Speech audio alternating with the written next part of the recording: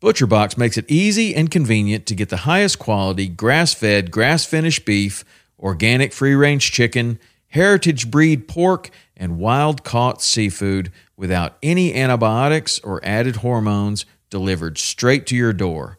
For me, I love their ribeye steak with a smoke and reverse sear, their tender belly bacon, which is some of the best uncured bacon on planet Earth.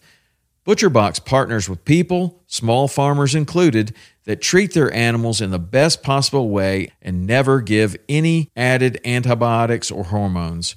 When you join, you choose your box and delivery frequency. You can cancel at any time without any penalty, and ButcherBox delivers amazing and fresh meat right to your door in a 100% recyclable box. For a limited time only, get free chicken nuggets for a year and 10% off your first box when you sign up today and use the code WP. That's a 22-ounce bag of gluten-free organic chicken nuggets in every order for a year when you sign up at butcherbox.com/WP and use the code WP.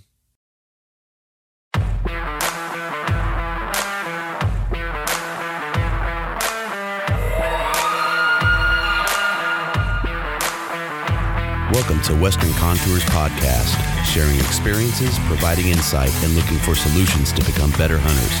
We talk gear, on and off season preparation, tips and tactics, conservation, and finding inspiration in the outdoors as sportsmen and women. Thank you for joining us as we share our love for all things Western hunting.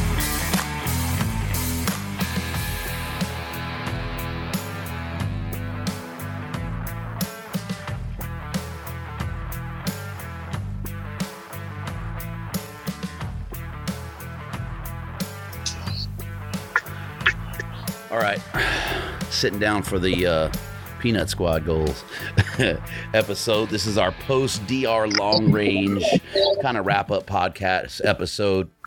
The intent I really had was to do this, kind of post-camp, if you will, but I wanted it kind of settle in, right? I wanted it to kind of vegetate and everybody really look at the takeaways and digest the takeaways. I know mine after class, after qual, and then after the graduation, as I thought about it, over the last couple of weeks, my thought process has really progressed in terms of a ton of things, the value set, the equipment, the ethics involved in it. So I'm glad I did it like this. So we'll go through, do some intros.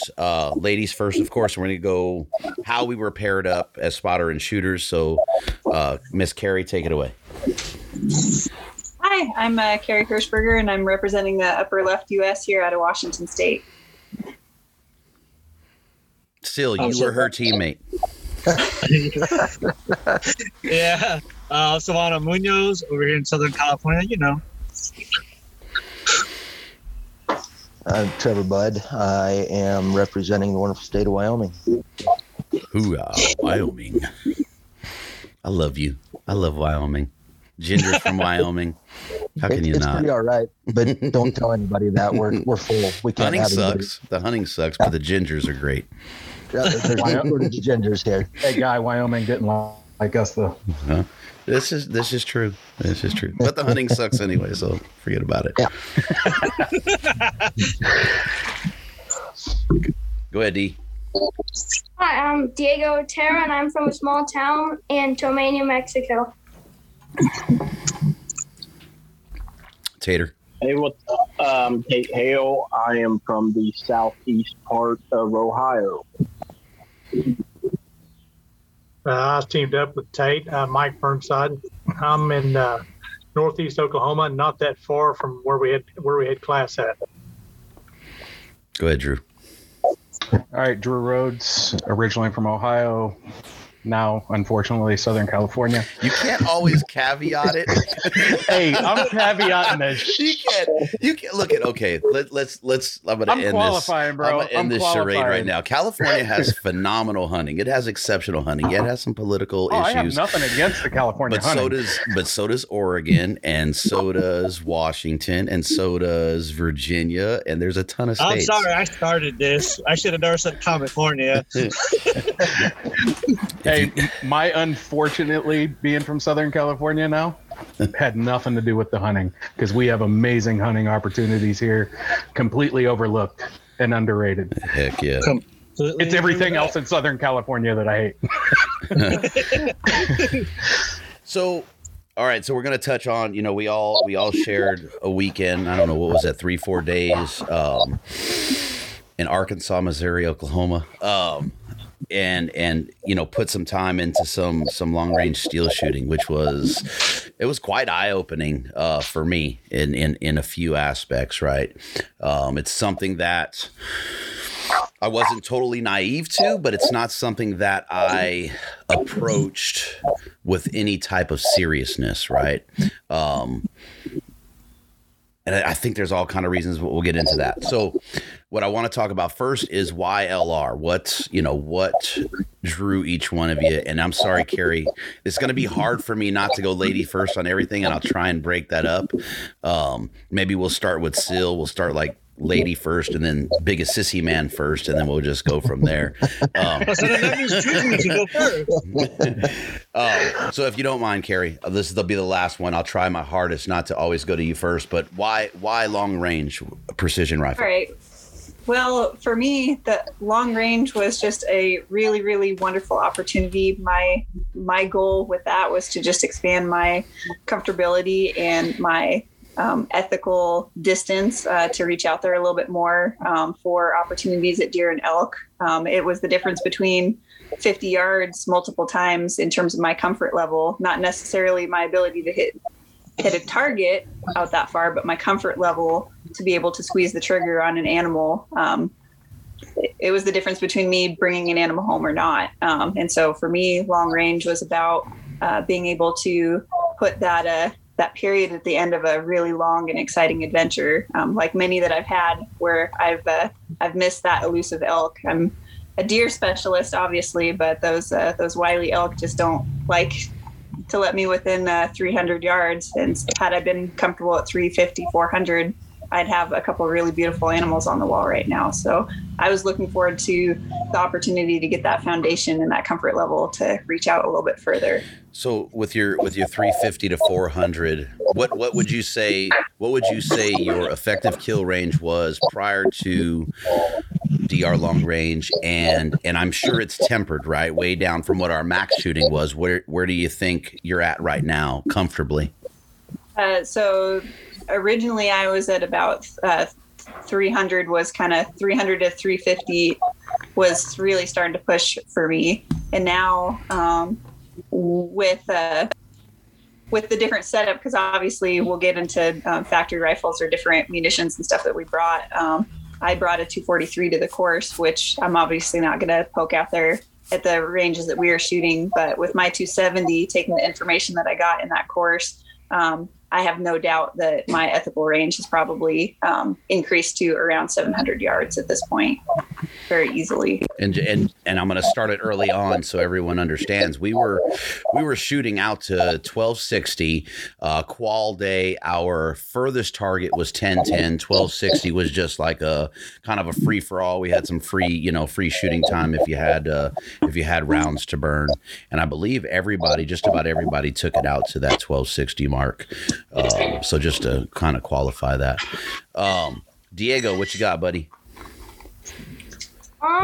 So my main goal when we were there was to, like Carrie said, feel comfortable at shooting farther yardages. And it changed over time. Like the first day, I figured it out that it was a little bit easier to shoot farther, but then my main focus went to spotting. And at first it was kind of hard, and then I figured it out in MOA, and then I got switched to mills, and that took a little bit longer than MOA, but I figured it out, and it worked out good. And I'm not glad, but Trevor's scope, it was kind of good for me because now I know how to take care of MOA and mills. So. Yeah. So T, I thought you were mill and then went to Sil's rifle, which was MOA, right? That's correct. Okay. The rifle that I started out with was mill, and then we apparently The guy upstairs thought that Diego was doing too good with Mills, so he made toward MOAs. So, which was pretty. It was pretty phenomenal, right? To watch Diego perform the entire weekend, right? To keep up with all of us, but to see him go from mill calls to MOA calls and have to do it like that. And yeah, there were, and I'll qualify it, right? There was a little bit of help, but the way that Ron and his staff do it is, Diego, what was Ron saying? He wants you to be a what? He wanted me to be independent, not dependent. Right. So, and that was phenomenal, man, to watch a guy just flip the switch and get that and then hear that steel ring. It was pretty daggum impressive, in my opinion. Drew, what you got, bud? I think for me, I mean, I said it at the course. Going into it, I knew I could shoot. But it was really eye-opening what I didn't know. Like, I learned real fast I would never use my opticals correctly, or my optics correctly. None of the stuff that I thought I knew was right. Going into the course, my main concern was the spotting aspect of it because I knew I could shoot. And it turned out that is where I did struggle a little bit. Hey, easy with that. I can see you. But as far as the shooting aspect of it, I learned real fast that I like mill better. I liked it better so much. I've already bought a new scope and it's already sitting upstairs, just waiting to be put on my gun. So the biggest point for me was how easily Ron and them were able to teach us how to use our equipment properly. We said it multiple times in the class. You don't know what you don't know. And by the end of day one, I knew what I didn't know. Isn't that funny? So, Mike, before you get into what your YLR, can you touch on what Drew was just talking about a little bit? And then, because I'd like to hear that too from a couple of you guys. I went in I probably, my cut range was probably around 350. And I had being from the Midwest, a lot of mine it consists of prairie hunting, and doping the wind and the spin drift. Those are things that Ron enlightened me a whole lot on, things I hadn't considered. And the wind drift was the biggest concern I had going in. Being here in the Midwest, right where the jet trailers coming through, we may be hunting in our rifle season with wind miles an hour. And so, of course, that makes you want to get closer. I went in not knowing, like Drew said, man, I learned real quick what I didn't know. That first day, there was a lot of information that I had not even considered or took into account. Go ahead, Tater. YLR, I think I might end up being like a worse person to talk and get information, or maybe one of the best. Because if I'm honest, it was about meeting Ron and you guys. For me, like YLR, he had reached out before my elk hunt with the Disabled Outdoorsman a few years back. We just weren't able to get out there. And then we started building a relationship. And I see what kind of man he was, and all of you. And it was about just challenging myself. In Ohio, we aren't allowed to hunt with rifles other than with predator hunting. So I'm a diehard bow hunter. The longest shot I've ever taken, and with a black powder rifle, was like 160 to 180 yards on a whitetail. So this was so far out of my, I guess, comfort zone and the style I hunt, but the ease in which they teach what they teach, and it's the team style of nobody left behind. You felt comfortable to ask questions, and from a guy who, like I said, his longest shot 160, 180 yards with a black powder rifle, to hitting 700 yards with bronze 308. Yeah, that's more than I would have ever thought I would have done, just at 700 yards. And I kind of got bit with the bug. Already talking to Ron, we do have like one rifle. It's a 22-250. Setting it up and start predator hunting more, because that weekend definitely bit me. The sound of that ringing the steel, for sure.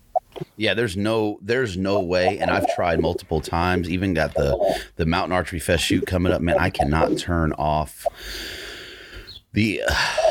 What am I going to buy? Am I going to get a Kestrel? Am I going to redo my stock? I know I got to redo that sticky bolt that's in my rifle. It is just, there's no way to shut it off. You know, it's crazy. I attended a high school graduation party, and one of the boys' brother, he's like, "Oh yeah, I got a 6.5 Creedmoor. You want to shoot it?" I was like, "Well, hell yeah, man. Let me see it."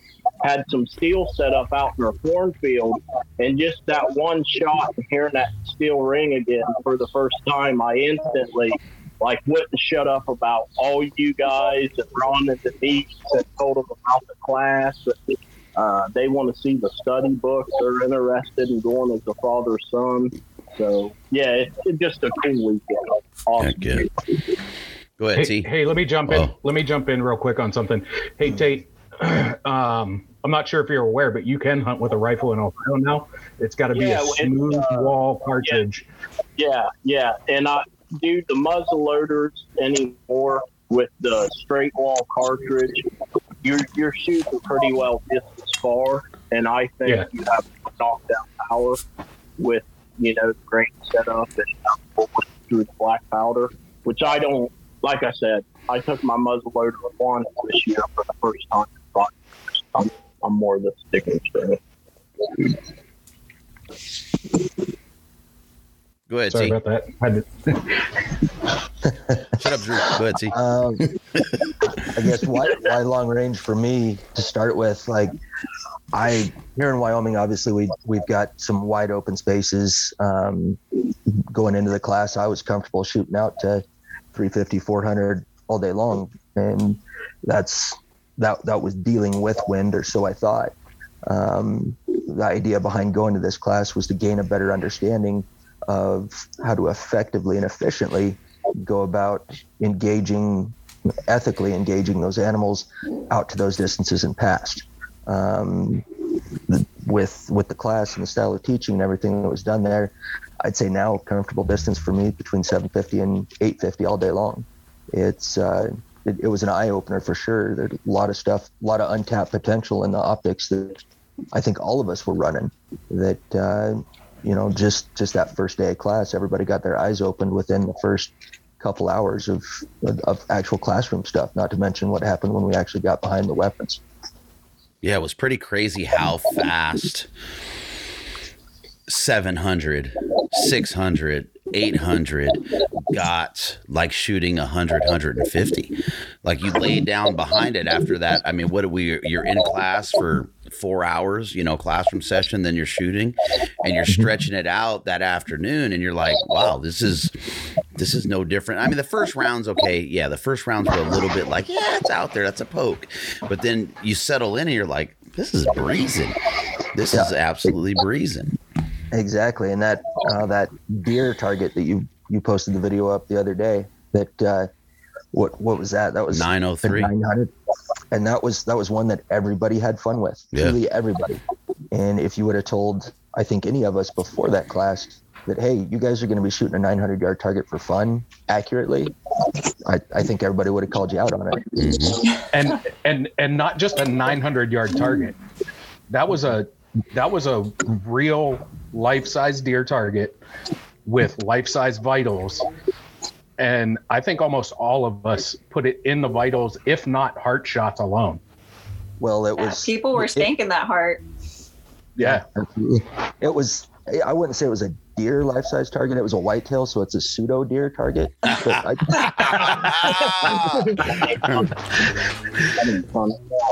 Look at Tate. Look at Tate. Yeah, I'm home. Go ahead, Sil. Why long range? Mainly it started because of Arizona for me. When I first started hunting Arizona, a lot of the animals I needed to go after were past what I thought was ethical at my point, which is like 500 yards. Joining this class, it probably pushed my range. Just like I think what Trevor said, 750, 850, I'm comfortable taking an animal. The way Ron, Denise, they all made it seem so easy just to understand your scope and how you want to be on your rifle in general. That's helped out significantly for me, is being properly set up on my rifle in order to take a shot at that distance. Yeah, like Phil said, setting up on, that's things I didn't know about, proper setup on a rifle. I mean, Ron taught us right away. You know, I corrected a lot of bad habits that I developed over my lifetime that first day. And, you know, it's stuff that increased my accuracy, just them telling us how to do it properly. You know, that was the thing that, you know, looking back on it for me, that's the only thing, right, is now how do you translate that setup outside of going to LR2 next year, but how do you translate that setup into hunting season this year, right? Because a lot of what we do out here in the West isn't, you can't take that prone position, right? And yeah, it's absolutely stable. It's a beautiful thing. So now it's, for me at least, it's about, you know, pressing some of these rounds that I didn't take with me, and getting to the range and trying different positions and translating that now further down. And I think we saw some of that, though. You know, we saw another position when Ron was shooting off of part of Tate. Yeah, part of Tate there. You know, and then in translating that into season. And what's funny about that is that I'm not gonna even BS it. Like I'm okay right now. I would take an animal at 950 without even thinking that there's an issue with the shot. Like, it doesn't, no ifs, ands, or buts. I'm not worried about it. I'm totally confident in it that animal would drop. I want to translate everything I learned into this fall. I mean, me and Drew we're pulling rifle tags. This is the first time we've pulled a rifle tag in what, 7 years, 8 years, something like that. Well, we went to Shasta. Yeah. I think that was the last time, and that was 2016. Oh, was it 16? I thought it was like 2013, 2014. No, it was like 16 or 17, if I'm not mistaken. So yeah, I mean, just translating that. Carrie, how do you see that? How do you see it, you know, playing into your season this year? You pumped? Oh, I am so stoked. I'm already thinking, because, you know, I have my secret hidey holes here in Washington, and I'm thinking of the terrain already and all of the different spots where I know that animals come through and where I can play Overwatch now from those distances that we've spec'd out. So I've pretty much in my mind envisioned killing bucks at about 12 different spots in my basins and my hidey holes from different locations. So I'm ready to put it to use for sure. I'm envisioning the success this fall, and it's looking pretty. We better get those pictures first before they go on IG. Just saying. Yeah. The opportunity, Trevor. Did you put in for any home tags for elk or? I'm going general tag. There's a general area here that I really like. I've hunted it a few years, and I've pulled a couple nice bulls out of there, and there's some absolute monster muleys up there. So that's my plan for this year, and it's, you know, kind of similar to Carrie. I'm already assessing, okay, if I go in this area, just map it out, do kind of a range card as soon as I get into position and figure out, you know, where I want to take them at, have the ranges all set. So that way, since I don't have the amazing spotter going with me, I'm going to have to do all that on my own. Mm-hmm. But I think the work that we put in now before it's crunch time, I think that's going to make all the difference, especially with all the knowledge that we all gained from this class. It's just going to make it that much easier. So one of the cooler aspects, in my opinion, was now Mike can translate everything that he learned over the course of that weekend, of that course, not just to his hunts, but to Kenzie's hunts. So, Mike, how do you see this playing into Cowgirl Kenzie's hunts coming up? It's going to be huge. Like I said, with her hunts, we're a 3-person team. I'm aiming the rifle. Somebody's helping her with the vacuum tube and the safety, and then Kenzie's firing the gun. So there's realistically, there's a 5-second lag from the time I say I'm on target. So me staying on target, being comfortable position, gripping the rifle right. I mean, it takes my effective range out. I don't know what that range is because I'm still, like you said, we're not in prone position. I'm shooting off a bipod or shooting stick, something like that. But it helped my range at least in those sort of situations. And what we're dealing with, 100 to 150 yards further than what I was before. So anything that would be within our range is in our sight view is now in range. It made everything a possible target when we're hunting with her now. Oops, sorry. I was going to say on mine, like I said, the prairie hunts. Year before last, I had a buck that I ended up shooting, but when I first saw him, he was 570 yards. I did sneak in through the grass and got through the 129 yards before I took him. But I wouldn't have had to sneak that far because the wind was blowing. We had 25, 30 mile an hour winds that day. So I felt like I had to get close to allow for any errors. But, that I'm already looking forward to where I hunt, if the long range application doesn't come up, I can take those 300 to 400 shots in high wind situations. Yeah, that's going to be pretty amazing to watch, man. You translate that. I'm pretty excited about that. I'm excited about me and Drew getting out here on this mountain. We've been hunting for a while and really utilizing. And what's funny is we hunt. Typically archery, we're hunting down low where we got some cover on this mountain. And as you get up, it turns into shale, and it gets open, so open that it just doesn't present itself for archery hunting. But now, man, it's going to be sky's the limit, and there's some monsters up high, so that's going to be pretty cool to watch it translate. We know there's bears, we know there's bucks. Yeah. Now we can get up there and get them.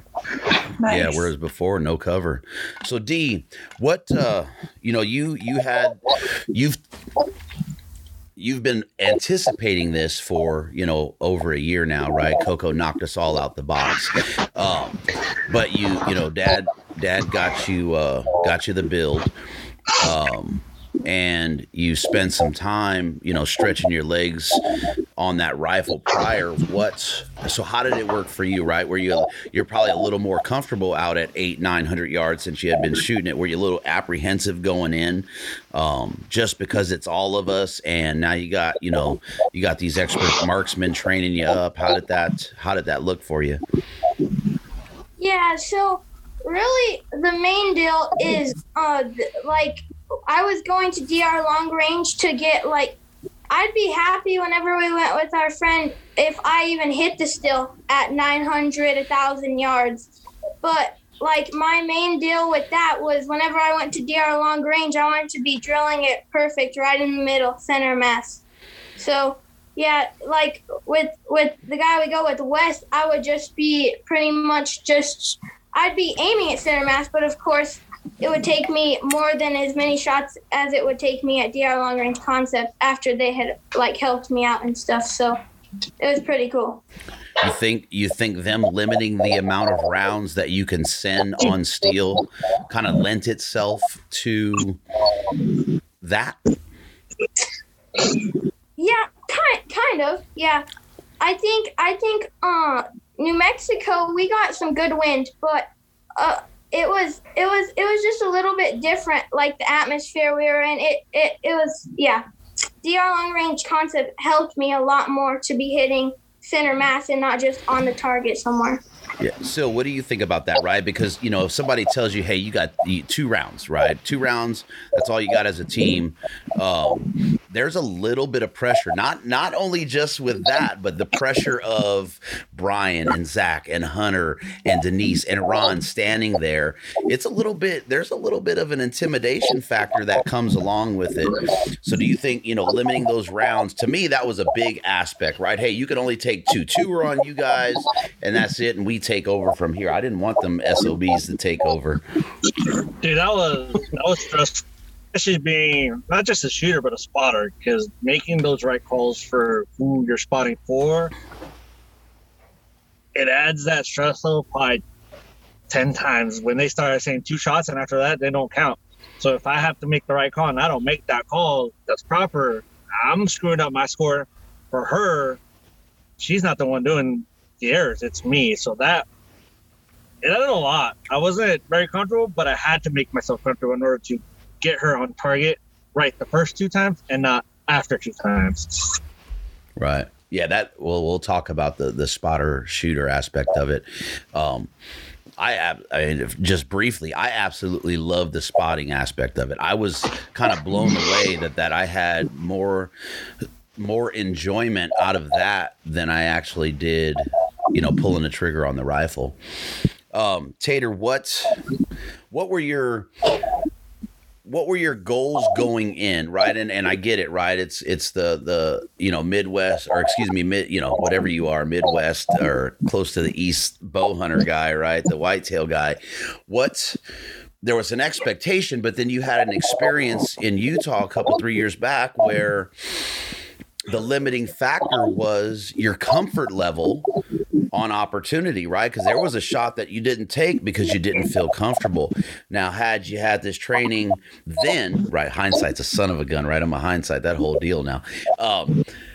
That you'd probably be sitting there like Diego and have that elk rack behind. Look at that mangled elk rack behind that kid, by the way. Look at that. that nasty mane. So do you think that, you know, how does that play into a Tate? Well, the one shot I did have on the elk, the reason I didn't shoot off was Sid had actually walked down in there to try to see if he could get in between the bird and satellite and maybe bump one. And it actually was in an opening, and I happened to be sweeping what he said, you know, bull, and got on it, safety off, and I said, "Is Sid clear?" And when I said the word clear, the elk took a step and was gone. Now, not saying I would have killed the bull had I seen it, but had that situation repeated itself, first off, I wouldn't have seen it unless I knew Sid was clear. That's no animal, you know, worth a human life. But that scenario now, and Sid being right there beside us, it happened so quick to know what I know now, to been able to make the judgment call, you know, running it through your own head. Okay, maybe 10 mile an hour wind, hold 3 left, send it on your own, talking yourself through it, night and day. Totally night and day different. 1,000%. T, what were your expectations? One of Ron and staff going in, and then 2 of yourself going in and coming out. As far as from Ron and his staff was truly to build up that comfort level of myself. That was probably where I set the highest expectations, because it was the expectations I set for myself were to be able to not only take the information that they gave, but also to effectively apply it, ruling out any of the training or experience that Recording in progress. With any sort of training in the past. You know, it's not a lot of the training that I've been through in the professional side has been, you know, there's an instructor teaching to a class of 20 to 30 people. So you're not looking to to snag every bit of information that comes across. You pick up on bits and pieces and you try and adapt for the rest of it. Whereas with this, even with our class size, if I didn't pick something up and talk to any of the instructors, I was able to meet my expectations. I was able to absorb literally everything that came out of their mouths. And that was, I don't know, that was one of the most impressive things as far as the instruction went. Did you have to turn off your law enforcement training or your military training as you were going through it? Or was that something you kind of planned on doing? How did that play into it? I planned on that before I went into it. There's in this realm, they talk about combat accuracy or combat marksmanship, whereas this is more the precision, and you're dealing with one shot. Just like when you're shooting, what I've taught people in handgun or carbine classes, it's not all the shots that are left in your magazine. It's that shot that's in the chamber when you pull that trigger. That's the only shot that counts. It's not the one before. It's not the one after. It's the one that you're pulling the trigger on. And as far as that aspect goes, I kept that running with me, which is why, you were talking about the round count on each of those. I thought that was awesome. But there was other aspects where, you got to turn certain things off, because this isn't make a quick adjustment and fire for effect. This is the only shot that counts. You're not doing anything other than putting that one hit on target. And it was pretty impressive in my opinion, as far as that stuff all went. Yeah, that was kind of for me, right? And a couple of you guys have said it. It's, you don't know what you don't know, but you still want to hold on to what you think you know, kind of thing. So for me, I know how I am. So going in, I was like, I'm going in as I have zero information. Like, I've never read anything. I've never seen anything. I've never been behind my rifle. And I think one of the things that really helped me is I re-scoped that rifle, went to the range and shot maybe 8 to 10 rounds. So I went from MOA to an MRAD scope. So it kind of helped me in that aspect, right, of me taking my control aspect away from myself and saying, okay, I'm trusting you. Here you go. Let's roll with this. Right. No, I agree. It was the one thing that I did have to tell myself going into it was forget everything that you've ever learned about any of the other styles of shooting. Whatever they teach you is all that matters. So what were your expectations going into it? Expectation wise, as far as regarding like teachings? No, just what were your expectations? Like what were you expecting to gain as you went into this? My biggest thing was being comfortable with my gun. I know I shoot a lot, but being uncomfortable behind the gun, the way they taught us to be comfortable behind the gun was pretty much different from what I've ever known. They changed everything for me. They went from being, I thought I was good with my shooting, to I don't know anything. And then once I started from scratch and literally just reevaluated my shooting style, comfortable was my biggest factor, was becoming comfortable with what I shot and how I shot. Because if I'm comfortable behind the gun, I know my shot's going to be great wherever I'm shooting, no matter what. So so I got to pick. Well, I picked the teams. Ron and I had talked, and I had changed them. I probably changed them 2 times, maybe 3. And then when we got there, and everyone was in front of me, I was like, you know what? I'm doing it this way. And I don't know what I saw. So let's talk about that, right? Because there could have been some other pairings. But I want to say that it was almost, and I'm not patting myself on the back, I sort of am. It was almost perfect pairings, in my opinion. I think that everyone complimented, and I think we all would have made adjustments. But it was just, there was such a flow with everyone as you watch people work together and how the different personalities came together and the camaraderie that was built across the board with it. It was just, it was exceptional, absolutely exceptional. So Carrie, why don't you tackle that one? Well, you were just talking about expectations going in, and you had given us a little bit of information, and my expectation initially was I was going to be with my man Diego over there, because that way for me on the screen. So I was a little taken back when we got repaired, but watching how well he and Trevor evolved together was just amazing. And getting paired with Sil was a blessing in itself. Like we elevated each other's game and learned from each other a ton. And you talked about the stress factor of needing to get your partner on target in those two shots to not have the professionals take over behind you.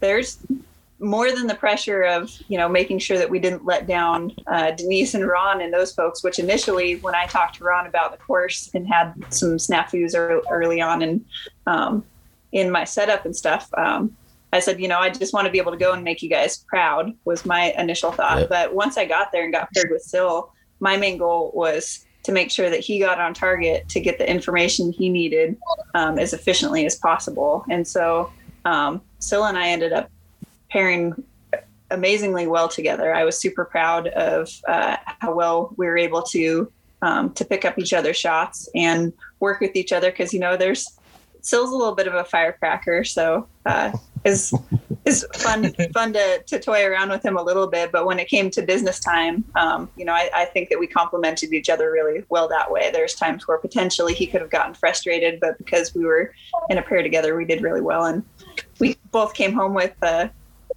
ammunition, even with him sharing his rifle with Trevor. So we definitely didn't waste too many rounds. We were getting on target for each other really, really well. I was impressed. So Diego, why don't you talk about the same thing, man? Talk about your pairing with Trevor. And then what I'll do, and I'll just share it once we get through it, is I just want to share with you guys, and I think I did a little bit with my thought process on why I paired who I did with who. So, like Carrie said, I was going to be partnered with her, and that would have been super awesome. And then when we got there, me and Trevor got partnered together. And it was really nice to have Trevor as my partner because he wasn't like, you need this, this, and this. Like, he sat down with me and he told me, this is what you need. Let's put it in the scope and let's send it. So it was a good deal. It was good to be with Trevor. Go ahead, Trev. Talk about pressure. I got partnered with Diego. I went in there not knowing who you had in mind for me to even be partnered with. And when you told me that I was going to be partnered with the man, there was some pressure right away, but I couldn't have asked for a better spotter.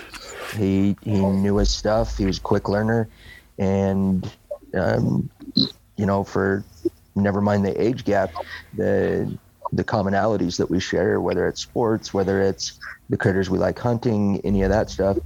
So like that all added to that bond. But the biggest part of that was that I put all my trust in this young man, and he put all his trust in me after we'd known each other for 12 hours. Mm-hmm. And it was an excellent pairing. I couldn't ask for a better pairing.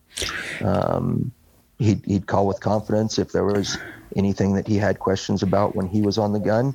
We'd talk it out. If I had questions when I was on the gun, we'd sit down, we'd talk it out. There was no, the independence that he showed just in that weekend class was mind blowing. It was something that you'd expect to see from somebody, 2, 3, 4 times his age. Yep. No. And we talk about his spotting ability, right? And how fast he picked it up. and I don't want this guy's head to get big, right? Because his main beam hats will cease to fit. That's why he wears those flat bills so they can stretch out. So they can stretch them out. At some point, they're going to start bending on their own. But dude can shoot, right? Super comfortable behind that rifle, and that is impressive.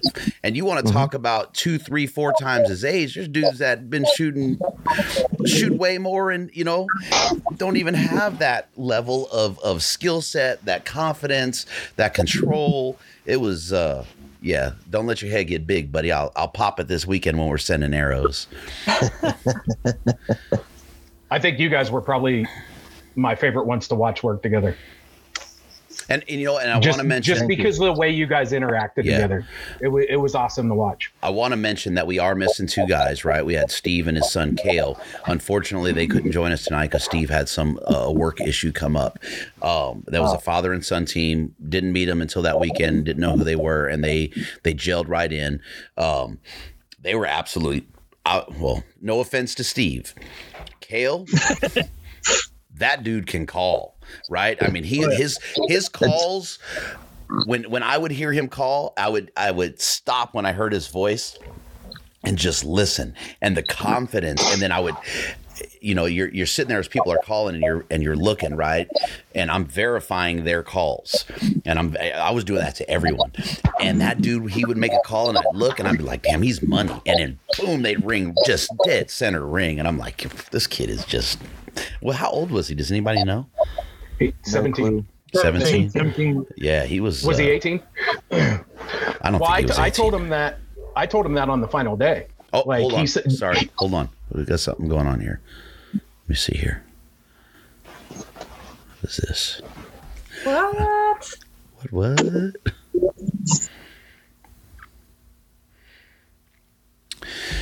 Go ahead, Drew. Until that does what it does. So he said on the final day that his goal was just to shoot better and all that stuff. And that was what was cool about Kale was I don't think he realized how good he was. From talking to Steve, Kale had maybe 2 hours behind a rifle. And for him to come into that class and excel the way he did, not just as a shooter, but as a caller, because like you said, that kid could call. Yeah, it was impressive to watch him. If you think about that for a minute, like any of us, Diego included on this, if you had just started shooting and you've spent 2 hours behind any sort of weapon platform, and then you go to that class, you would be terrifying. You wouldn't have anything that was outside of your comfort zone. Mm-hmm. Yeah, because you don't really have anything established, right? No, you don't have any bad habits. Yeah. You don't have any thoughts of, I've missed this before. It's all a clean slate. Yeah, that's probably it's probably best case scenario, to be honest with you, is to go in there with zero. I think I know. You know what I mean? That would be the absolute best case. Yeah, you don't have to check the ego or the bias at the door when you don't have it. Well, exactly. You know what? You bring up something really good there. So this was what, and I expected to see some of it, right? And the only person that I didn't really expect to see it from was Carrie. And I think I made the statement, talking about it, and I think Ron did it too, is women are better at that, right? Because myself and Trev and Mike and Sil and Tate, we're going to worry about what I just did wrong, right? Dang it, that shot, or he just shot better, and blah, blah, blah. Man, everyone's ego was checked somewhere in the air, flying in, right? There was absolutely no ego. And it was just like, Carrie just bled off on all of us. Oh, look at those beautiful faces that just joined us. Heck yeah. I miss you guys. How we doing? We're doing great, man. Just sitting here shooting the breeze and just talking. So we've kind of talked about, why the LR experience and expectations going in. And we're kind of talking about, what we thought in terms of the teams is where we were at right now. And those pairings, which, I think they were I'll let you guys talk a little bit. I think the teams were great. We were just saying, that what was impressive for me was Eagles were, I don't even want to say checked at the door, right? And we talked about it during class, is that typically, especially with us men, and I expected not to see it from Carrie, but with men, we're always worried about that last shot or what I did wrong. And there was no ego. There was none of that in this class. And it was just a seamless experience all the way through. I'll tell you from our end, it was. This was an incredible.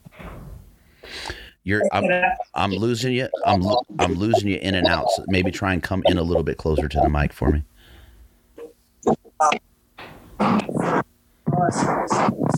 Experience for all of you.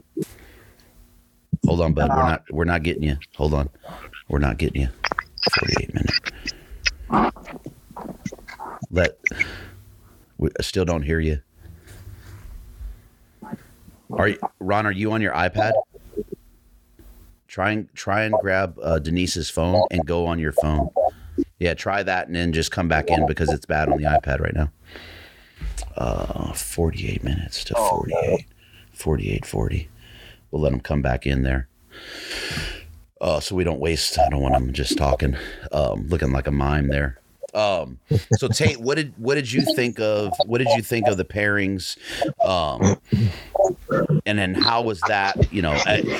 We have to talk. I'm sorry. It just made me think we have to talk about what Mike did and what Mike was working with in terms of his scope and how phenomenal that was. And to even just get an inkling of understanding of what they were doing on that scope. I mean, that was just mind blowing. Impressive. So Tater, what did you think about your teammate and the teams in general? What was your feeling there? Teams in general, it was really neat to see how quickly everybody meshed. I don't think you could have paired them up any better. I really enjoyed watching Harry and Sil, of course, Trevor and Diego, that relationship. By the third day, I told Ron actually how impressed it was to watch you and Drew, like how your confidence from Friday to Sunday in your calls were so much more just direct and forthcoming and just confident. And then even Sunday, watching Steve and his son, they were probably Sunday my favorite team to watch, and I think a lot of it was Hale. Like you said, just his confidence, man, was unreal. Like I was thinking, if you're behind that gun and he's calling for you, you have to know if you just do what you're taught, you're ringing steel, because he put confidence into the shooter. As for Mike, I don't think I could have been paired with anyone better. You guys know I'm just a slow, easy going, and Mike's like that cool hand loose, man. Yeah. He is. And let's be real. Part of it, obviously, I live with some physical stuff. And Mike is a man of all men with the father he is. So I think a little bit, maybe that was why we was paired together. You know what? That had zero. Okay. I'm gonna cut that shit off right now. Excuse my language, Diego, because that when I look at you, I don't see the stump, right? So I'm gonna say that right now. I'm gonna slap you in your face the next time I see you for even thinking that. But you do have a point that might, you know what I mean? But for me, it was Mike being seasoned behind the rifle, right? Hunting where you hunt for the most part, right? It's very similar. But the next time I see you, I'm gonna punch you right in that ugly old mug of yours for saying that. Son of a. And I'm gonna run because you're a big, massive SOB. You can't catch me. You ain't got to run, dude. Just freaking skip. You'd be good.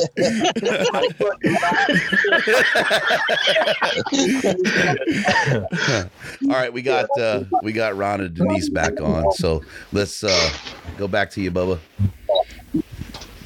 Sorry about the audio issues, brother. No issue at all.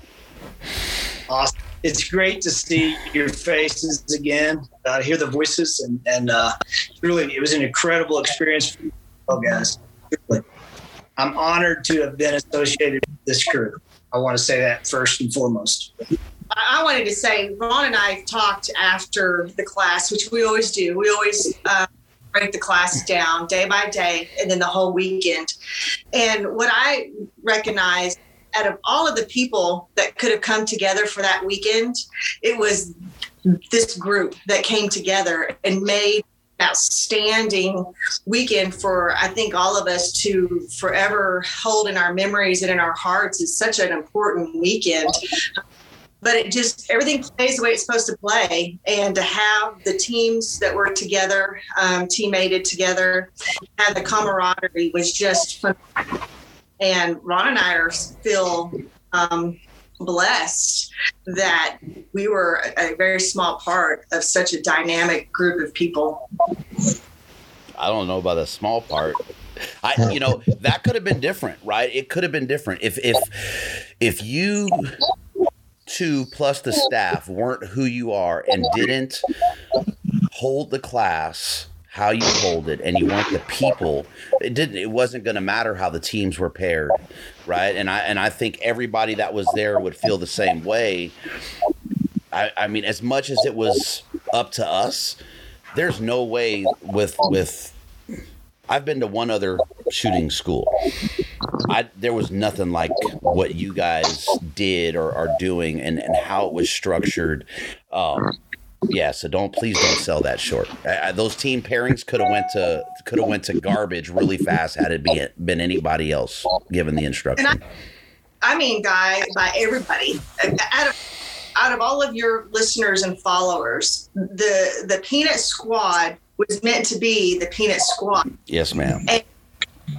And without one of the members in that squad, and it was so dynamic and so exciting about where we stand as we have an opportunity to meet such phenomenal people like all, and our lives forever changed, and we're so grateful to have had that opportunity.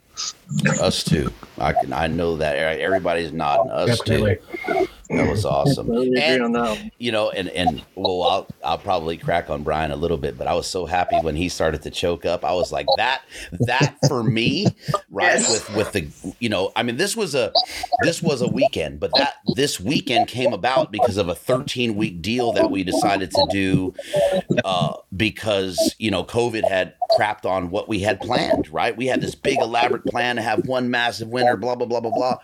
And to see that, right? And you look at that big old imposing dude, and you know that he's an operator, and you know some of his history, and to see that I don't care if I didn't hit a 200-yard target. That made every bit of all the travel worth it. Listening to the guys that took 48 hours to get home, and it was just like that moment right there. I knew exactly what you're saying. Like everything about it was meant to be. It was just perfection, absolute perfection. Brother, I've been around the world with that dude, and that's never happened. Isn't that crazy? Isn't that? Think about that. That is just that's huge. That is huge. I think it's funny because when we rolled up the first day and all of us saw Brian, we were all like, "Damn, we are not pissing him off." Straight up, like. I mean, look at his name. Like right? he's that imposing. Yeah, but his last name is Deathridge. Like, what do you think when you're like, oh? Like, could he have a better last last name with that stature. And truly, I think there's something that, and I've told you this before. I've said, now you get it. You understand it. That's why this is valuable for others to hear it from you instead of from me. I've told you that 100 times. Yep. It's more important to me that potential future students come in, hear it from you, your experience, than from me. I'm uncomfortable about the school. Truly, you know me now. You shouldn't be. And everybody, I'm sure everybody will go, but you shouldn't be, Ron. I feel like you're hindering people from getting there. Like, I think everyone should be there, right? It's just this exceptional experience. And yeah, it's about, you know what I mean? It's like, man, don't cheat people. I want you to tell them. I don't want to tell them. I know. I'll stand in front of the audience and tell them all day, but it's just more powerful coming from someone that's experienced. And my point behind that is something happens out there. It's more than shooting. And what I mean, my whole wrapper there, my full circle there is now you get it because you experienced it yourself. It's more than shooting. And I have to contribute that to the people that are involved, for sure. It's the student and staff that are involved. And the first 30 minutes we greeted after bugs and whatnot, it's like I knew you for 2 decades. And as soon as we've never met, we talked on the phone a bunch. We've done a podcast together. Look, you're my brother. And it was seamless. It was beautiful. But the first 30 we talked about how we want you to be comfortable immediately. Some of you may have forgotten about it now, but that's so important to us. And that you don't experience ego or this standoffish aurora about ourselves. We want you to be comfortable. And let's rock and roll. We're there to teach. We have, and now you see the 3 days evolution of those 3 days. Mm-hmm. There's a lot going on. And anyway, it was a truly humble. It really was. So one of the things, Carrie, can you talk about it a little bit, and then let's go to Mike with it next. And one of the things. Every instructor served a role, right? And the delivery of each role was perfection, in my opinion, right? And I'm not talking I'm going to caveat it a little bit. I'm not BSing, right? Folks have heard me talk enough. I'm not going to just say something to say it. If I was disappointed or I had a problem, I would say it. I have no issue with that. And I believe that Ron and Denise would want me to be honest about it. I loved everyone's role, right? And having my brother Ron up there instructing and gaining this knowledge from me was huge. What I didn't expect was the impact that Denise had on me that weekend, right? And that level of bring me down like my wife does to a point, right? That, well, that I don't know how to explain it. That's how I felt about it, right? Is I'm able to have a conversation about shooting on a level where I don't have no ego about it. I was okay, and Denise and I had the conversation.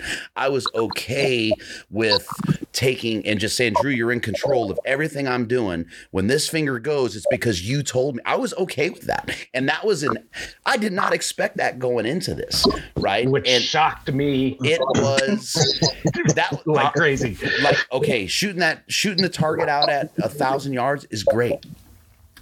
But our conversation about just letting go and being okay with it, I'm going to say that was the biggest impact on me outside of seeing the camaraderie and the friendships and everything just blossom. That was the biggest impact on me personally the entire weekend. So I'll shut up. Carrie, go ahead. I'm sure you saw it. Oh, absolutely. And I mean, even before Ron and Denise got in here, I think I heard a Deniseism about 3 or 4 different times. You don't know what you don't know. That was something that, and that in itself, that phrase right there, checks your ego at the door. Because again, if you don't know it, then you can't act on it, and you can't be utilizing those mechanics correctly. And so watching each of those instructors operate independently with different groups and switching back and forth, it wasn't as if a single instructor was as assigned to you. They were all able to jump in and help and provide their own unique perspective and way to say things that gives that person that aha, light click moment. And it was really fun to watch across the course. Every single group and every single instructor had one of those moments where they said that thing that just snapped the pair or the person that was struggling into a position of understanding. And to me, that was amazing. I mean, even it started at the very beginning, not the beginning, because we did the classroom portion initially first, but getting behind the rifle for the first time and watching every single person learn that, the way that our mechanics had been taught or working for a long time, there was something that everybody needed tweaked. And it was really amazing to watch the instructors provide expertise, even at that minimal level that when you look out at distance provides, a maximal difference. None of us went into that course feeling the level of competence that we did coming out. And that is directly attributed to the staff that, Ron and Denise and everybody that they pull into that group combined. It was excellent. The instruction was phenomenal. And that's something that I'll say in this group. And it's something that I've been saying since I got home. It was really incredible to watch them and assure that nobody was left behind within that instruction. We all pulled through that together as a group and continued to group, and it was really fun to watch. It was awesome. Go ahead, Mikey. I look at it as all the teams. I think any one of us now could be paired with anyone. We could Sil with Trevor, Drew with Carrie, anywhere across the board. But at that time and that place, that was an absolute perfect pairing. I mean, everybody was absolutely on target for spotting, shooting, and all the instructors. I mean, the different, like MOA, Mill, my BDC reticle, they helped us through every situation, every issue we might have, our fundamentals, lining all that out. I mean, I can't imagine the instruction going any differently. I went in not knowing really what to expect, and just by the time Ron went through, helped me try to figure out my scope, the BDC reticle, and who would have thought that I'd be, I never would envision that I'd be turning down the power the further out I shoot, and adjusting that, swagging on where that power ring might be set at. And I was just amazed. Ron went through it and helped me just pull off things I never envisioned I would be able to do with that combination. That was crazy. That was just crazy. All day. Oh man, that was crazy. What? It's funny because I told Ron before we left that I wanted him to show me how he was doing that, and I never got that chance. But you know what? I don't even want to know because I bought a new scope. So I didn't have to do that. So Drew, while you're going, chime in. So you had said you were about to chime in when I went to Carrie there when we were talking about, bringing that down and just kind of letting go. So that was one of the big things I was worried about. So with me and you being hunting partners, us being partnered up in the course was just kind of natural because we need to play off each other in the field. And I know how you are with control. So to see you let go and let me control it was kind of a shock to me. Like, I was really worried about that, and I kind of thought you were going to get upset a little bit, especially when I was making some bad calls on the spotter. And then once I started feeling more comfortable, and the second day with that coyote when we made your follow-up shot in like 4 or 5 seconds, and Ron stopped the whole class, and he was like, that's it right there. That boosted my confidence so much, just with him stopping and going, that's how it should be done. Like, for me, that was a lot. And then, like I said, watching you let go of that control and letting me handle and trusting what I was telling you was second to none. So how do you think, more importantly, how do you think the instruction played into that, right? In that whole scenario? Because in terms of time in the field, we're the only ones on this that have as much time in the field, right? But that instruction is really what did it, in my opinion. Oh, for sure. I mean, it's been brought up plenty of times already, but the whole confidence and comfort level,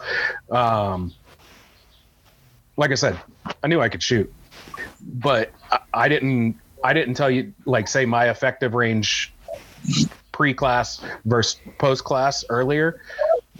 Going into the class, my effective range with my setup, I would have put it less than 300 yards just because of my setup. I don't know where it's going to be now. On that part, though? Yeah, but what I do at the range and what I do in the field is two completely different things. Well, and I would have never stretched my rifle out to 600 yards like I did at the range to take an animal. And with the setup I have now, I probably still wouldn't. Right. I would be more comfortable to do like a 400, but I would never go to 600 with the setup I have now. But now that I have the new scope, and once I get that set up, 1300, I'll take that. I'll take that .6 out to 700. Right. And not even think about it with the pencil barrel. And that's one of the things too. And I just want to say it, right, because somebody will listen to some of it and not catch it or whatever. But because we were shooting 1,000 yards doesn't mean that that's what we consider our effective range when we have a living animal in front of us, right? We're all going to temper that. And I think that tempering increases when you go through this course. I think you know what I mean? Yeah. Oh, we were touching. So I could use the deer, right? The deer, everybody was poking that deer. We were hitting heart, we were hitting lungs, right? And that's a, life size 8-inch and about 3-4 inch heart on there that were flappers. For me, I'm good on that now. I wouldn't go out to the 1,000 because it just I wasn't feeling it like I was feeling that deer. So I just want to call that, we're tempering what we could do. And I know Drew can, and I've said it for 1.5 years as we've gone through this and talked about this course. I think I even told Ron, Drew can shoot, right? But I've never seen Drew take his range max into the field and say, hey, I'm going to shoot, 600 yards or 500 yards. It's always been held back. And in my opinion, sometimes it's shrank down probably a third or so more than he should. So I just want to caveat all that there. Well, I mean, just another thing with that too. So I said I would take my new setup out, 700 yards without thinking about it. But I'm not doing that without a spotter. If I'm in the field by myself, I'm still staying within 500 yards. Because that's where I would feel comfortable once I get used to my new setup and my rifle with the new scope and all that stuff. But if I don't have a spotter, there's no way I'm taking a 700 yard shot in the field at an animal, and that's just me personally. I don't know how everybody else feels about that. But I mean, when Denise and Ron told us at the beginning of the class, the guy behind the gun is the monkey behind the gun. The spotter is where it's at. That was one thing that really rang true to me by the end of the course, because, and I think a couple other people said it, by the end of the course, my misses weren't on the trigger. My misses were through the spotter. So I mean, that's kind of a perfect segue to ethics, right? When we start talking LR and the ethics, right? And that's a hot topic. And Ron and I have had this conversation when we podcasted and prior to our podcast. There's, he doesn't like to share certain distances, right, on animals because of backlash and things like that. And there's value sets that go with it, and there's gear issues that go with it. So Ron, can you touch on the ethics in LR real quick, and then we'll kind of go through the squad here. And Denise, please chime in when you need. Sure, brother. So, I think it's an individual responsibility when it comes to ethics. And without the time on the range, you'll remember on the KD range, we went from 300 yards to 100. That is, we're building data at that point. We're building data. Before we go hard animal at 700 yards, we need to validate the key word there is validation. I need to be able to step out of the ranger, plop down on the ground, get my Kestrel out, range it, and hammer that target first round impact. Not shoot the target in front of it, shoot the next target, and finally hit the deer. There's a huge difference between working downrange, because now we all know we can add a little sliver of wind as we go downrange. As long as the wind doesn't change, we're going to hit that target, right? So it's validation. I own it. And in my heart and in my soul, I'm the one that answers for that. Each one of us are. And you get it now. And I do agree with you, Guy, that I think you get it even more now that you've been through the experience. You talk about it in the class as well. It's our individual responsibility to. Well, and I think on individual responsibility is going out there and if it's not dry firing, just to practice different positions, it's definitely getting out as often as you can to shoot farther than what ethical distance may be. And, from every hunt that I've ever had, I've learned pros and cons of errors and successes that I've had. And that just adds another arrow to my quiver of experience to know, well, that was a bad mistake or that was a success. And the only way to have that, I think, ethical range is to get out there and have a distance and to go out there and put that in practice, either at the range or, in a hunt situation. And I'll add one other thing. I'm never worried about, I'm not, just to clear that up, I'm not worried about backlash. I mean, you know well enough now. I'm a big whatever. I don't want to shed a bad light on long range. I don't want to shed a bad light on archery. I don't want to shed a bad light on any of it. We're all in the same community. So I think it depends on where I'm at, if I'm going to talk about it or not, because we all know in certain areas you instantly get this unreasonable response, right? Well, that's lack of education. Absolutely. Yes, absolutely. If there's time for me to explain it and add some, some perspective to it, where I'll always bring in our archery perspective. But I think it's real. We're all in the same deal. Don't knock me down because I shoot a bull at 1,000 yards, which I did, and she did, and my son did. I won't do it again. I won't. I've never told you that, but I won't. I will try to get closer. I will. But 700 yards, and it's just something, I guess, maybe maturity. Maybe it's because I've analyzed that so many times. It's so easy to have a small error and have a wounded animal. And I don't want to live with that.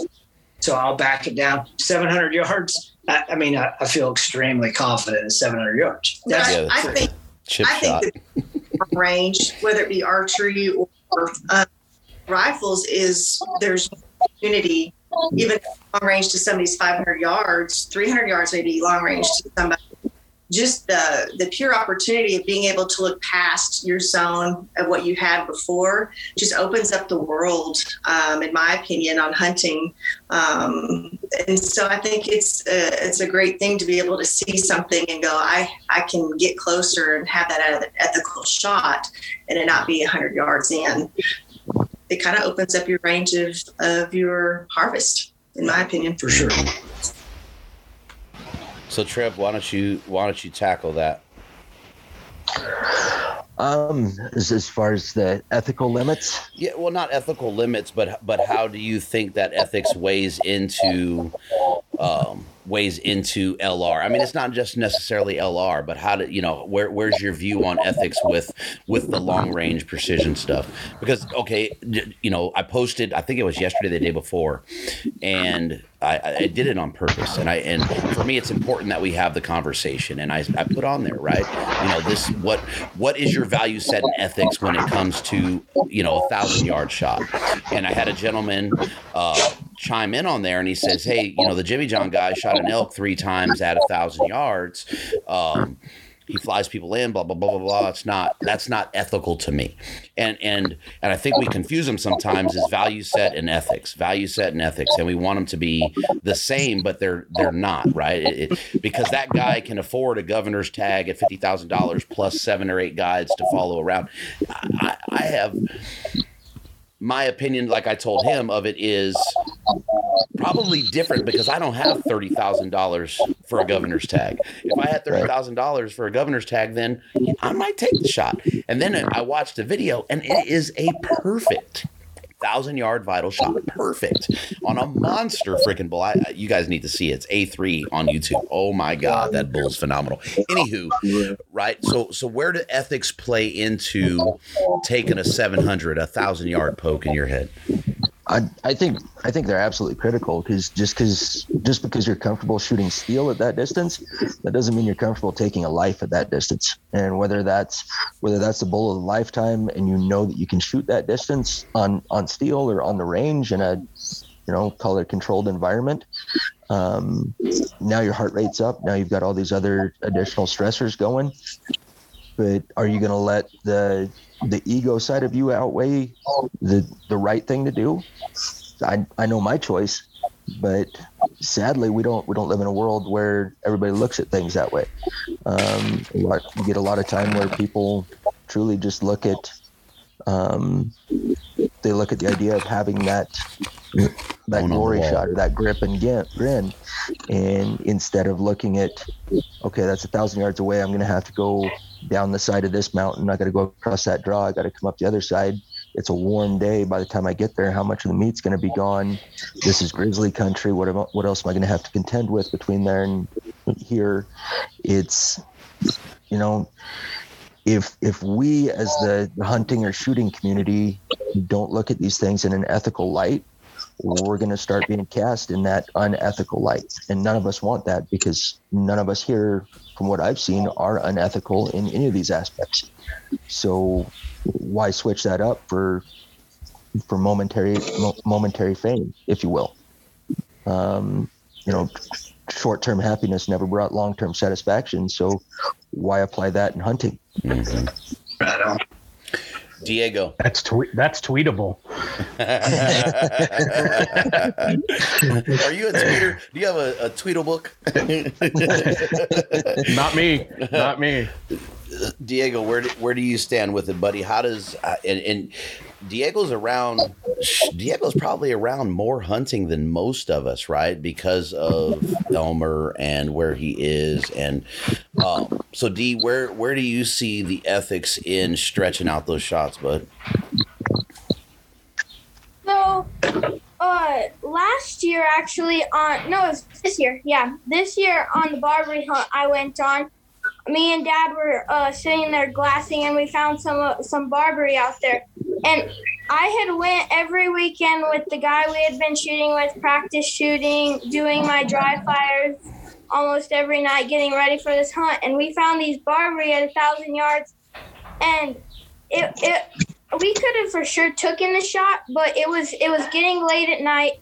We didn't want to wound an animal, so my dad knew we could get a little bit closer, so we were able to get closer and harvest the animal to where we knew that he wouldn't get wounded and run off. It was getting close to dark, and it's a good thing we didn't take the shot at 1,000, because who knows if we would have found him, because once we got to where he was shot off, it was just a dump off into something that was no good. That walk was no good for you anyway, says those pictures that I saw. Mike, shoot on the ethics. That's I think we've all touched on it. We have that personal decision we have to make, and it's sad that there's individuals that they have zero training. They see whatever they're hunting, deer, elk, goat, 700 yards. Oh, I'm going to take that shot because this is my glory time to have that on the wall. And we're going to have that whatever there is in life. It's those ethical conversations we have to have with ourselves. Am I going to take a 400-yard shot versus a 800-yard shot? It all depends on all those factors. We learn that people will say, oh, you should never take a 800,000-yard shot. Well, we've had the training. We make that decision. We know the wind. We know our ballistics. We know those things. And without training, you are just taking a wild shot hoping it's going to happen. And we just have to, be our own judge. Hey, can I ethically make that shot and, make the harvest? And it's sad, but we are going to have those individuals that are out there that, they're going to do it no matter what. They want that glory shot, like Trevor said, and they're going to be a bad light for those who will take that ethical shot. That Ron said it right. You have to, you go out there and you get the data, then you have to validate that data. And to me, you have to validate your own ability. You really have to go and be honest about what you're capable of, right? Did it take me 5 shots to hit that 700-yard target, right? And if that's the case, then guess what? I'm going to have to back down. If my first shot, center mass was at 300, I got to be honest with myself that 300 yards is probably my ethical limit. Tater, what's your opinion on it, man? I guess twofold answer here is obviously training, man. I would never take my ethical range with a rifle would not be anything close to like Ron. Watching him during that demo was something special. I mean, you seen true master of the craft, so that's obviously part one. He just cringed. I'm sorry, Tater. He just cringed when you said he turned up his nose and that man's so daggum humble. Go ahead, Tater. Sorry. I mean, it is what it is. But that's how you know he's a true master of his craft, because when you're chasing excellence in something, you're never going to admit you're excellent. So that just tells me he's truly excellent at what he does. But the second part, like with archery, this guy, 100-yard archery bomb for John Dudley compared to our archery level. So that's enough of that. So speak for yourself. I'll throw a 100-yard bomb. That's true. I'm not. Honestly, that's not ethical for me. But one thing I think is really neat, and I'm going to call myself out here. When I used to, watch hunting shows as a Midwestern bow hunter, where, most of our stuff out here is within 20 to 10 yards up close. And I would see these long-range rifle hunts, and, a guy with a spotter take an animal at 700 yards, and I'd be like, there's no challenge in that. You know what I mean? I'm not going to lie. I was younger and I kind of thought, where's the excitability, the challenge in that?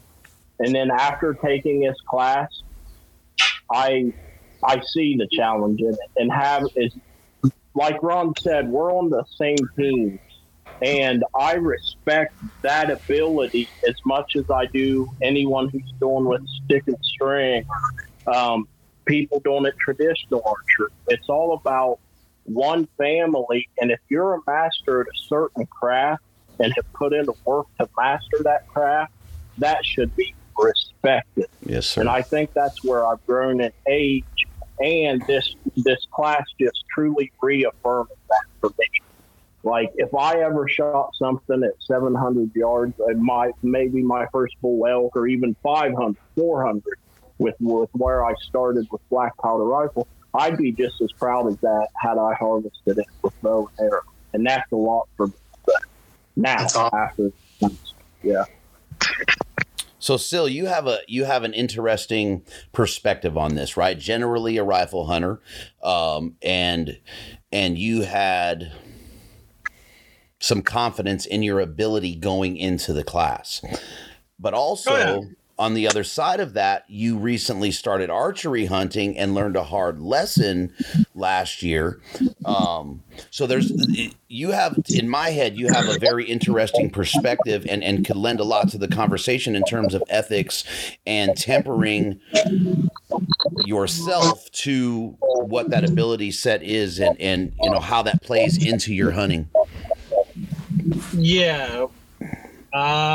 Last year, as far as the bow hunting side, I had a shot at 43 yards with an animal.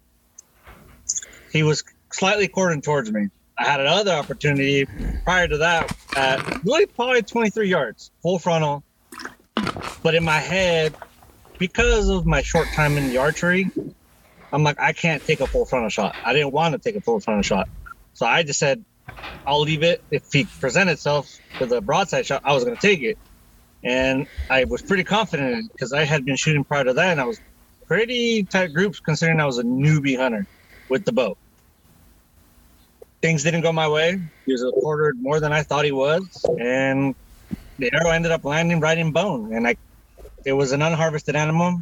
I know he's for sure alive this year, and if I do get a chance to hunt him this year, he's going to be dead because I practice enough now that I know I can take a darn good frontal shot, and he's going to be going down.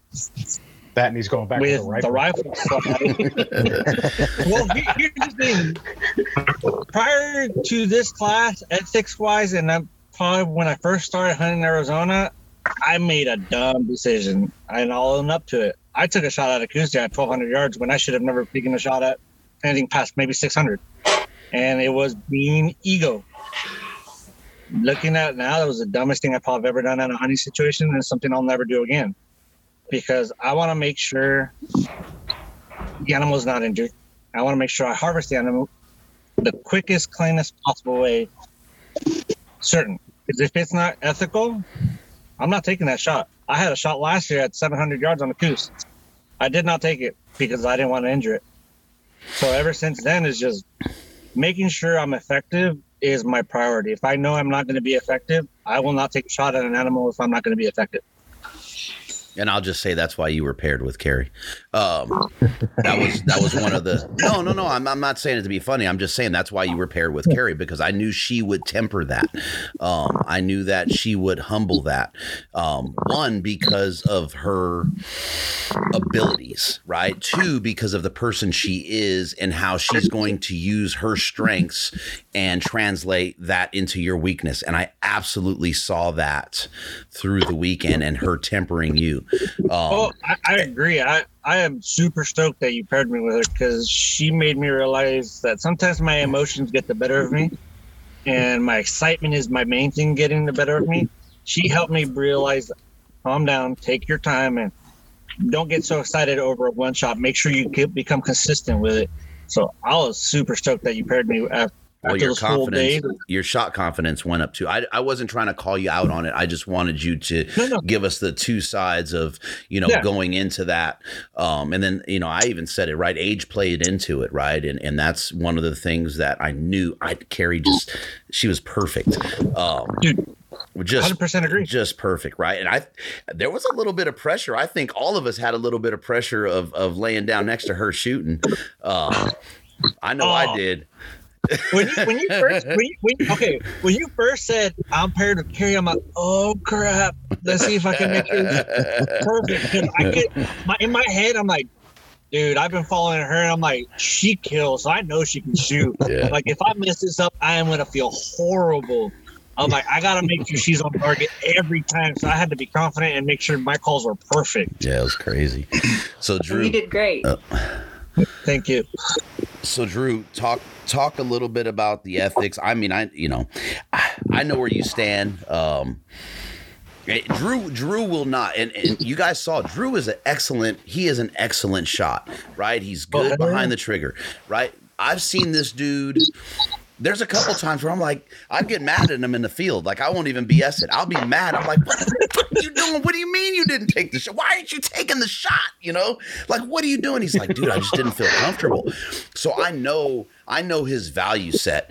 And there's a sense of pride in walking in the woods with somebody like that, right? For as crazy as I'll go with anybody that walks it, and he'll tell you I'm a asshole in the woods.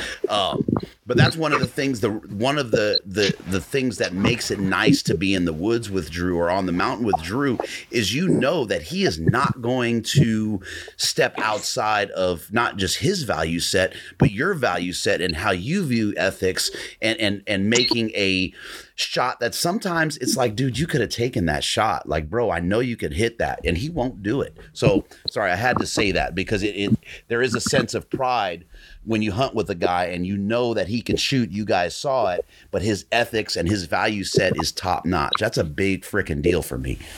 Yeah, that's awesome. I mean, I guess for me, a big part of that comes with one of the first deer I ever shot. I wounded it, never recovered it. And that was probably one of the hardest things I've ever done in the woods. Like, all the hard work and the hiking and the climbing mountains, and none of that compares to you wounding an animal and not finding it. Like, that's a whole different kind of suck, right? Like, and then the first deer I ever shot, I took the shot. She turned right as I shot. I clipped her tail just enough to break her back. I was 12 years old, and I had to walk up and finish her off. That's rough. And it almost ruined me, for real. Like, so between that and then the deer that I shot and never recovered, I always told myself, if I'm not 100% confident in that shot, I'm not taking it. You know, and I think I let it play into my head a little bit too much sometimes. And there are shots that I know I can take, but I kind of get in my head too much with it. And then I get rattled anyways. And I've always said that when I stop getting rattled when I see an animal, I'll stop hunting. Exactly. Like, a lot of people are like, oh, I need, I want to put this big rack on my wall. A doe rattles me. Like, it doesn't, like, I don't know. The adrenaline that I get from hunting and, having an animal step in front of me is enough to put me to my knees sometimes, because I get that excited about it. He gets so excited he goes blind. I did. That's just because hey, actually, I just went to the eye doctor the other day. I'm waiting for my new glasses to come in. I'm actually going to start shooting with them on. You're going to be looking at us like this. I'm going to look like that guy from Office Space, the one with the stapler. But no, so I mean, you're right.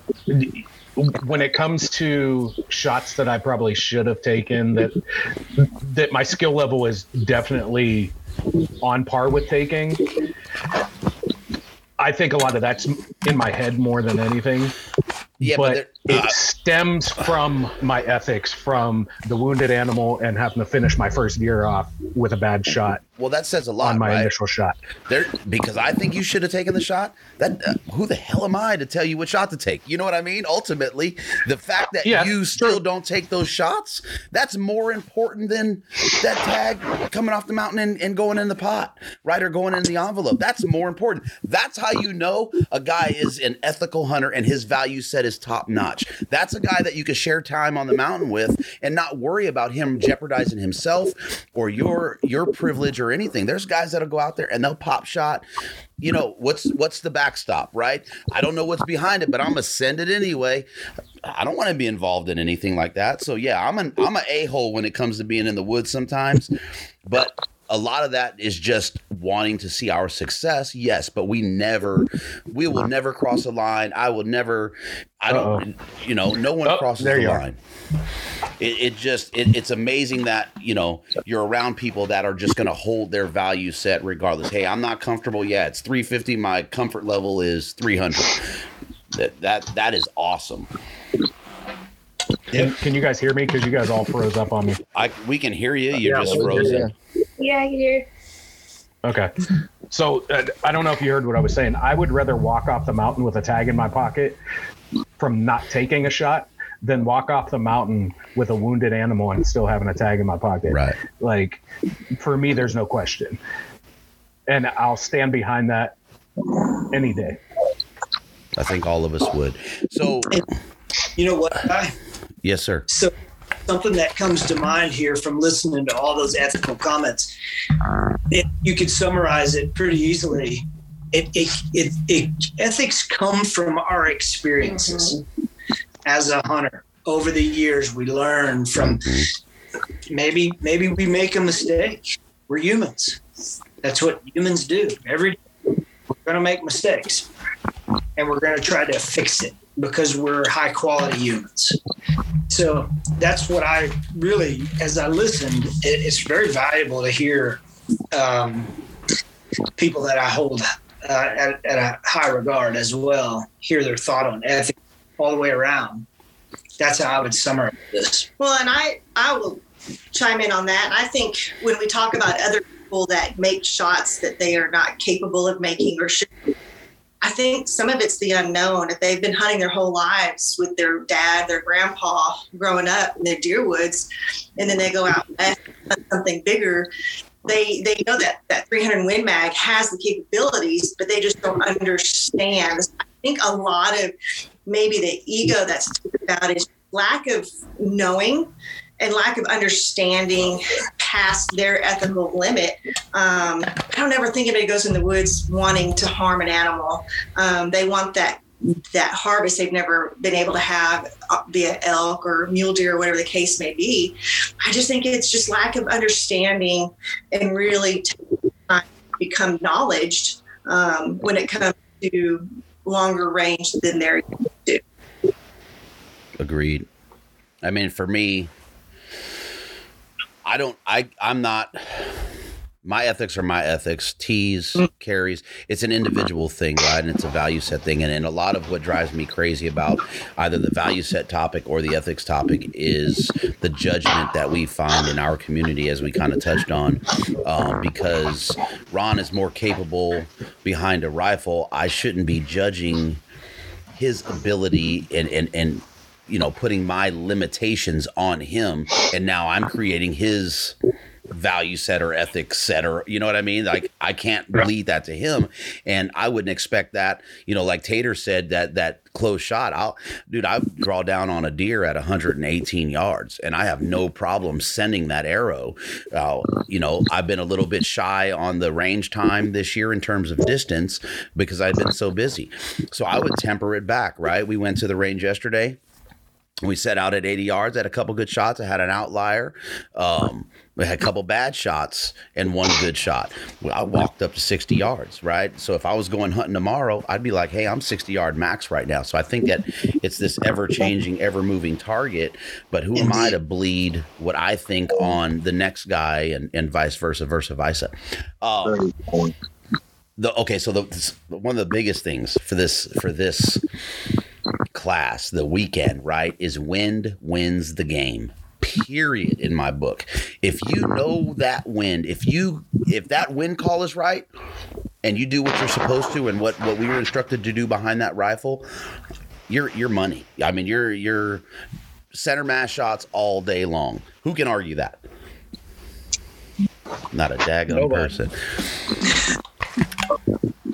So Diego, how did that work for you? So we'll go Diego, then we'll go Drew, and then I'll let Denise talk about wind a little bit, because that was huge. And I spent a lot of time analyzing everything about the wind. I mean, I was going psychopath because I was, as a spotter, and we haven't really talked about it. As a spotter, there's a level of pressure that you don't expect, right? You think, going into it, hey, I'm going to look through the glass and I'm going to do this. Well, you don't realize that everything that shooter is doing, less proper position and proper hold and, pulling that trigger real nice, everything is based on the spotter. So if you have a bad wind call, you have, and before you guys got on, Denise and Ron, we were laughing because we all said, we had 2 rounds. I didn't want the daggum instructors to take over. Like, that was a goal. It was like, stay out of this. But it became a big deal, right? It was like, okay, I don't want to let my shooter down. So D, how did the wind play into it for you, man? And how were you able to work through that? And how was that pressure for you? So first off, I thought it was crazy. I had already knew this, but it just went into like more and more detail about the mirage and like looking which way the wind's blowing, the rain, and all that stuff. And one thing that I really thought was cool as a shooter is back here at home when I was shooting is I would just dial it into my scope. And there at the course, we were just holding wind. We weren't dialing. So I thought that was really cool. Let's just say that when we got home, me and Dad had this little like Caldwell wind thing, Kestrel. But when we got home, let's just say we got a bunch of Cabela's gift cards together and bought a real Kestrel to get nice. That wind. That's awesome. Drew, are you there? Because you're frozen and I'm not hearing you. Yeah, I'm here. Okay. I'm not frozen. I'm just not moving. Yeah. I'm kind of frozen in my own right. So wind was a big thing for me, man. Like, with the whole spotting aspect of it, if I can catch trace, I was confident. But if I was missing the trace, that's where I was struggling, and I was able to make those calls on the wind if I was able to see it. What was it? I think it was the second day, we weren't really getting good trace on the course. And, I was really struggling, and Denise helped me walk through a lot of that. And I started getting a lot more confident with it. But then when we went over to OP Delta, I think that's where my confidence really started rising, because like we were having some calm moments, and then, the wind would jump up. And I don't know if it was the second morning or if it was the third morning, you guys had brought up spin drift. And honestly, the spin drift, and I think I even told you guys, once we started getting out past like 600-700 yards, even if I thought the wind hold should have only been like 0.3, I was adding, 0.1 or 0.2 just for the spin drift, because I was able to watch your round. Once it hit apex, it wasn't coming down straight anymore. You were getting some pretty good drift on your down from apex.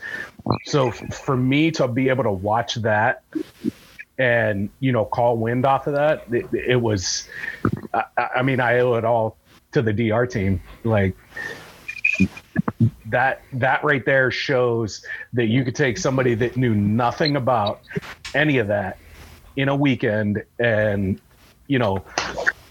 as a spotter, I could put guy on target just from what you guys taught me in 2 days. So there's a couple things, but we'll come back to it. Trevor, talk about wind a little bit and how that played into it for you. Wind was, I always knew wind was a huge deal living in Wyoming, because I don't know, there's not many days that aren't windy in most parts of the state. But until I guess we were taught the mill or the MOA conversions for putting that, a full value wind at 600 yards and adjusting accordingly, it was like teaching Mandarin to a deaf person, only using words. And so, like, once Ron and Denise and the whole crew broke it down for Bless me, you. it was a brand new tool in my kit that I'd previously only read about, and it was pretty awesome. Just the confidence that came with not only being able to call the wind in your head, but also to make that adjustment, tell Diego to send it, and then watch that trace come in and do a perfect impact was just astronomical. It just reaffirmed that everything that they were telling us, there was a reason they were telling us. So one of the things, just touching on what Drew was saying, and I want Denise to kind of take that, is being able to understand the wind enough and what it's doing downrange and be able to judge it versus, so I'm going to call that the blind wind call, right? That first shot, because if we're looking at an animal downrange, I want to be able to call the best of my ability an accurate wind call for a vital impact, right? Versus a trace on a follow-up if it's a bad shot. That to me is the worst case scenario. So with that being said, Denise, what can be done, or what should one do? And I know it's range time, but how does that play in, right? Those good solid first wind calls versus watching that trace, because I don't think it was till the third day that we really had good trace out there at OP Delta. Sure, and the trace problem was because it was overcast with all the rain. It's harder to see the trace, compared to a nice sunny day. I think using the wind formula that was given is the key, and not guessing. Ron says it all the time, there's always wind. And we know with those higher calibers, your 6.5 Creeds, PRCs, 300s, they're shooting flatter and they're ballistically better than some of the older calibers. So you don't have to call for as much wind. But if you don't use some wind and use that wind formula, then that's where the error comes into play. And then all of a sudden you're shooting at a mover, then shooting at a still target after that first shot. As a spotter, I always, when I'm at a new range, at a new target at a range, the first thing I always think of is what's my wind formula for that distance. So I go over that, even though I've spotted for as long as I have. I don't change my mindset on using my wind formula and going through my step process as a spotter 100%. Yeah, because that is it's an eye opener, right? To watch, and even to be out there and start analyzing the wind calls you're hearing, even when you guys would take over and evaluate what the instructors are saying, to correct those. Because there was a couple of times it's like, you wouldn't agree with all the calls you heard. Of course. And it's an aspect of it that I didn't expect to take so much away from, but hugely, hugely important when it's one thing to translate it to steel, but then we translate it to a living, breathing being.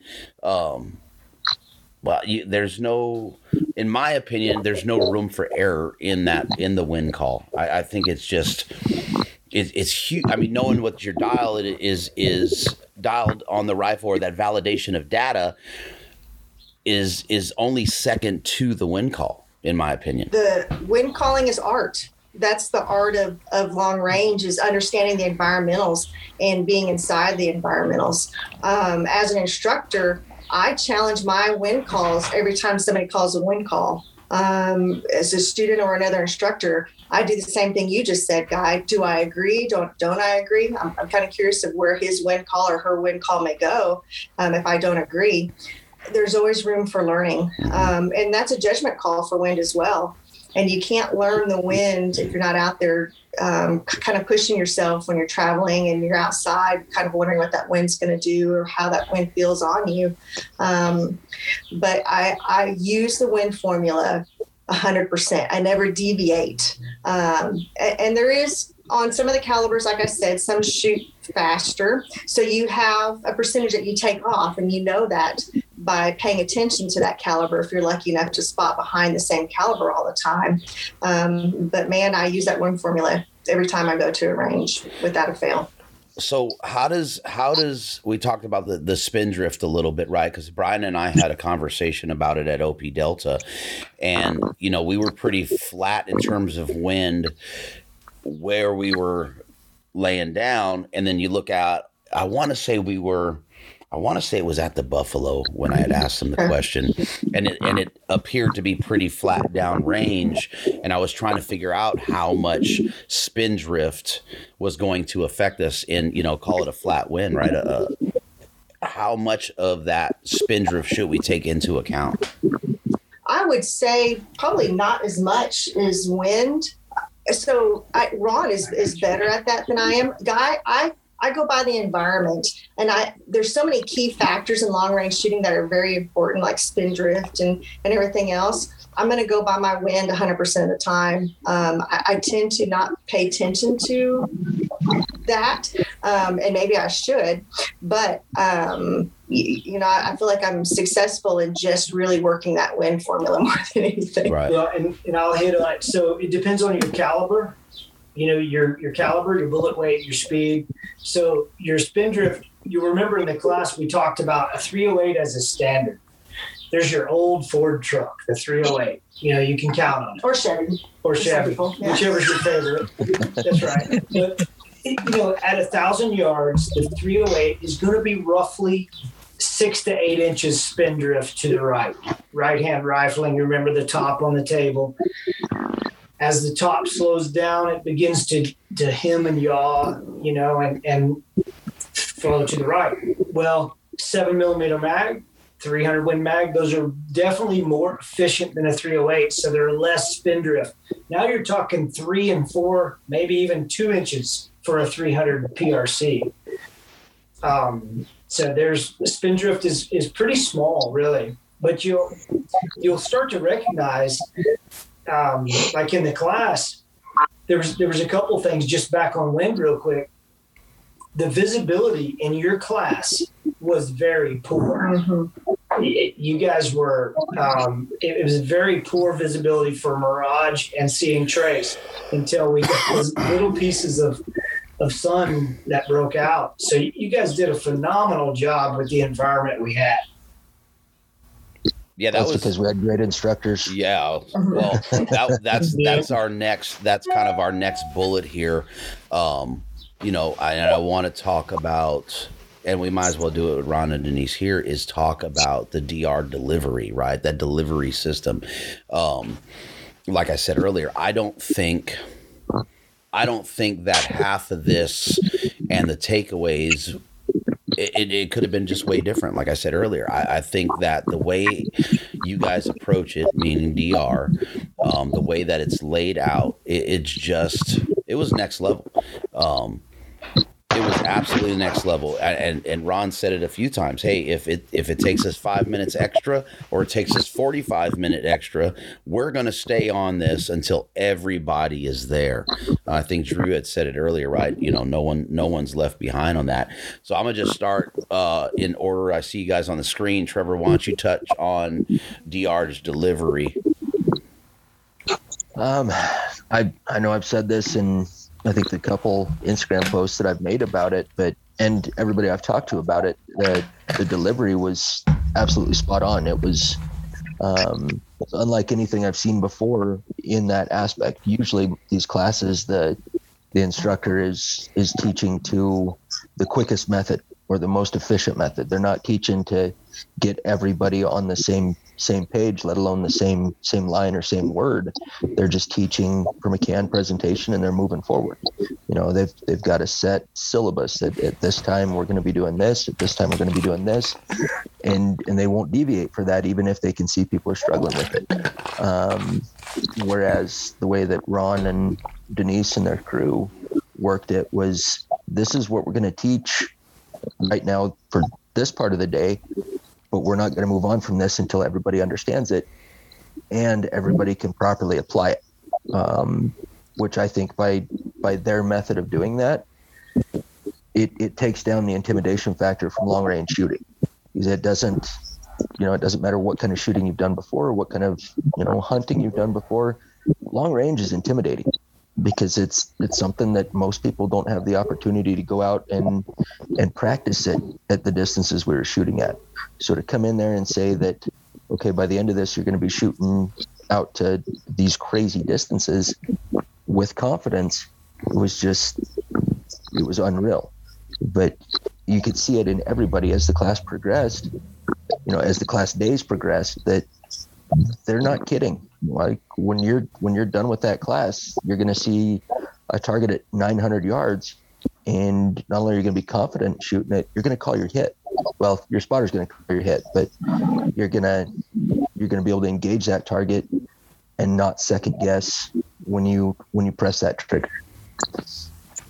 All right, Diego, you're across from Trev on this. So DR delivery, what did you think about your instructors? So, like Trevor said, they weren't going to leave no one behind, which I thought was really cool. And, like, if someone didn't get it and everybody else did, they would go over there and help that person to get on the same page with everybody else. Like, whenever I had to switch from MOA to Mills and I didn't get it, Denise was right there with me helping me spot to get on target. So, it was awesome. Go ahead, Drew. So for me, the big thing is, everybody learns different. Me personally, I learn better by doing. Not everybody learns like that. Some people are good at, reading comprehension and learning that way. Other people are, learn by instruction. I learn by doing.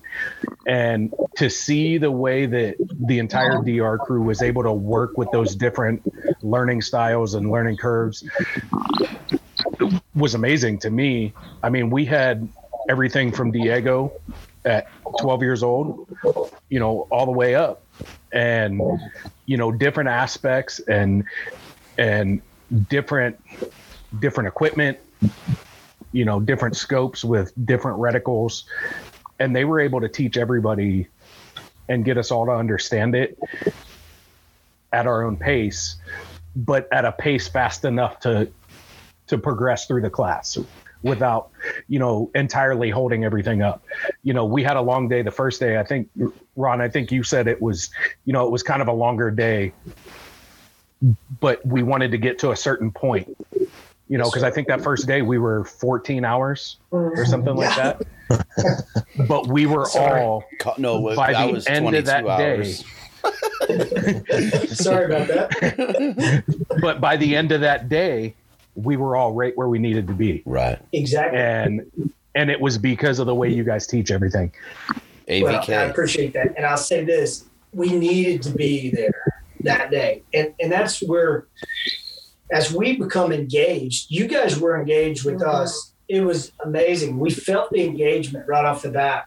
And that's important for an instructor, to feel that they're engaged and they're picking up what we're putting down and putting faith in us. And I appreciate that. You know me well enough now that if you're, I appreciate so much that you trust our team.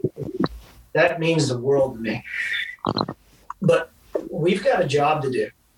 And when we pull back for lunch, we'll have those little one-on-one discussions together. Like, all right, here's what we need to be this afternoon. And we need to go back and tune this up with this team and this team.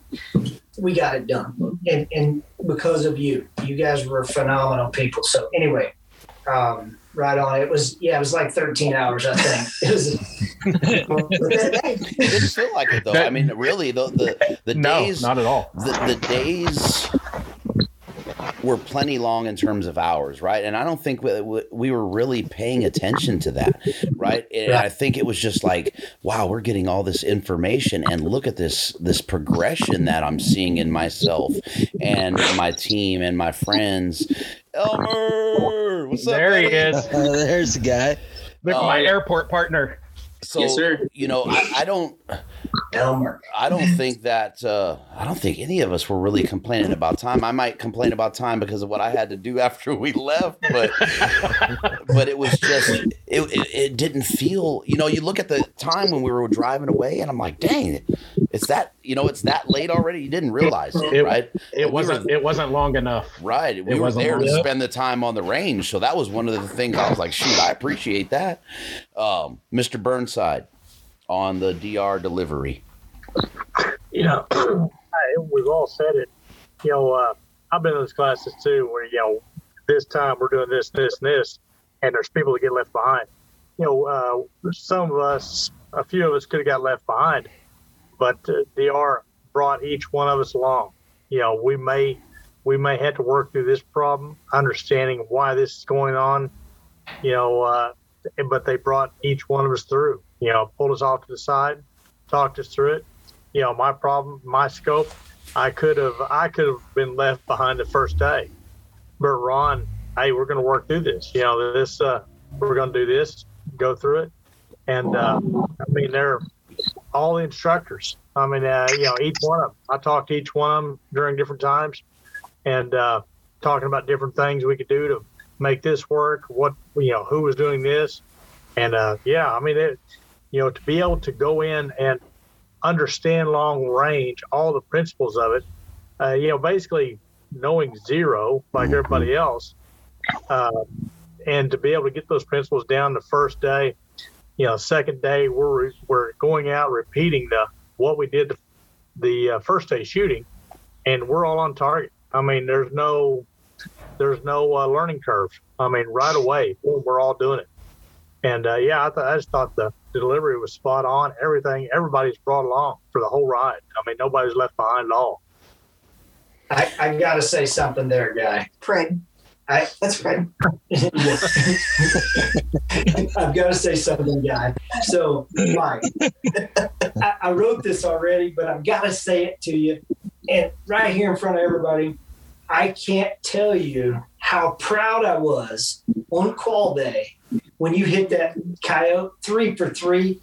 And I forget the distance, 740 or 720 or something like that. Coyote was this tall, 3 for 3. I think you were on Stadia line at 6 power. That was outstanding, brother. Yeah. Ron's talked about that quite a bit. It was outstanding. I was so proud of you. What was funnier is to watch Mike stand up and the S. Eaton grin that he had on his. It was like, this is a giant 12-year-old with gray hair.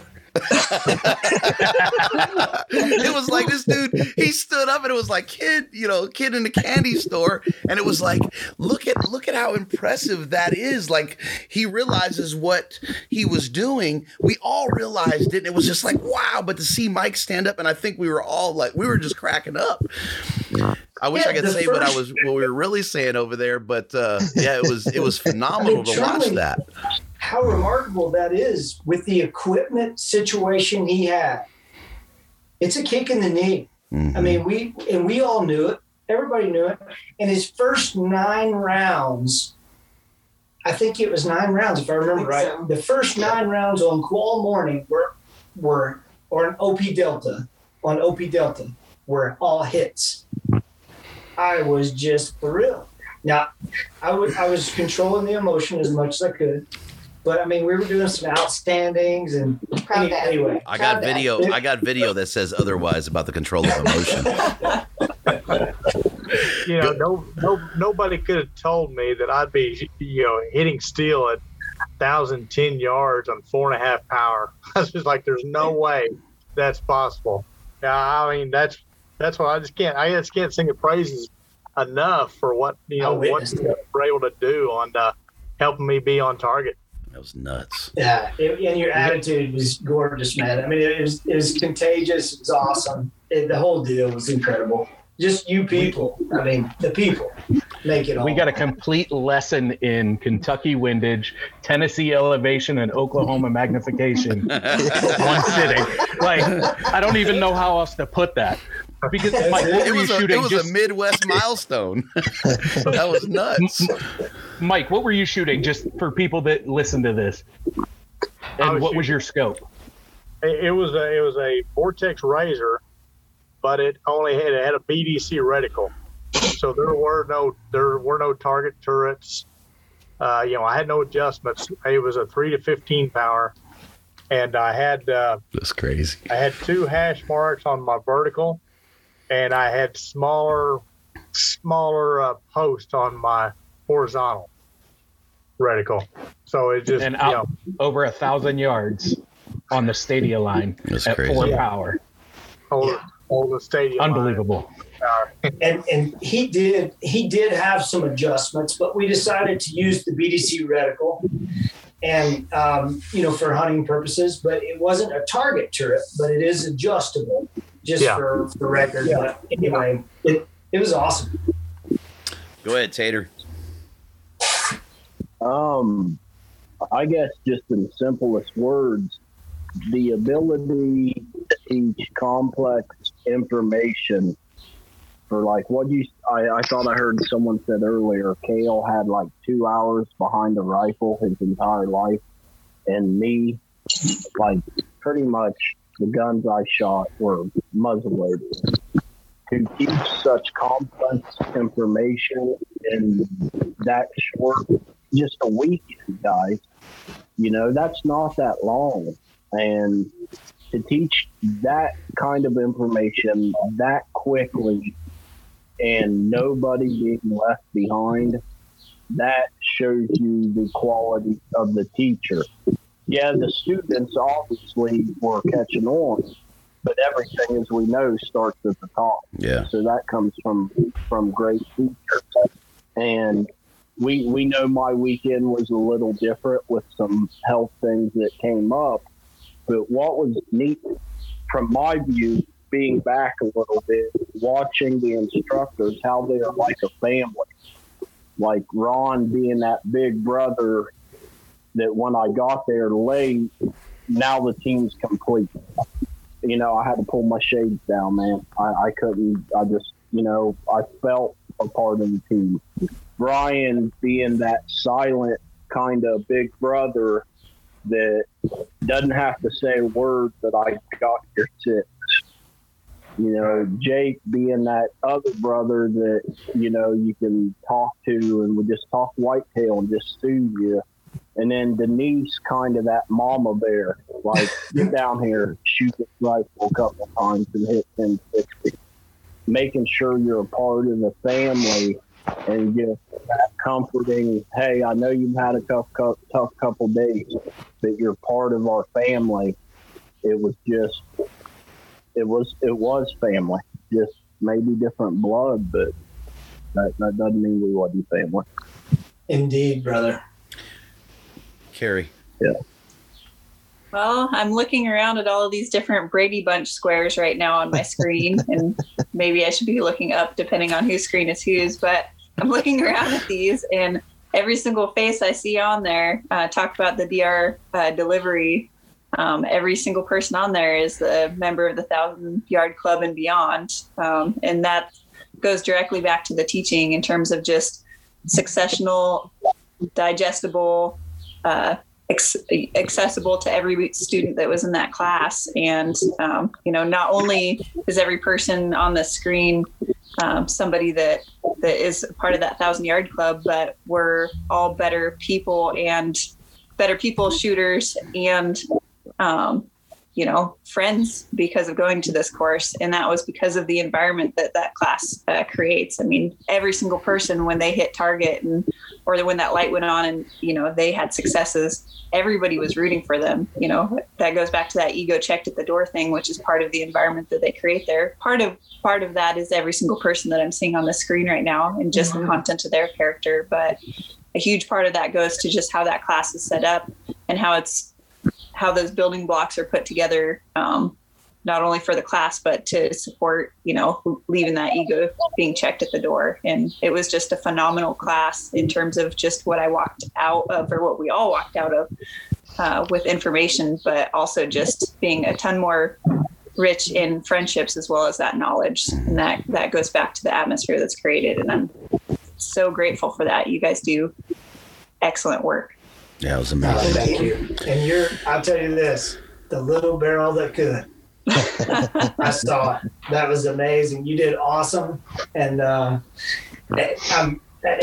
I told you there, I'm honored to know each one of you, truly, without a doubt. Well, it's that Carrie with you. It's that confidence. That silent confidence is so important to have. You know, you can have ego or you can have silent confidence, and everybody had silent confidence, which is so important just to be able to battle everyday life.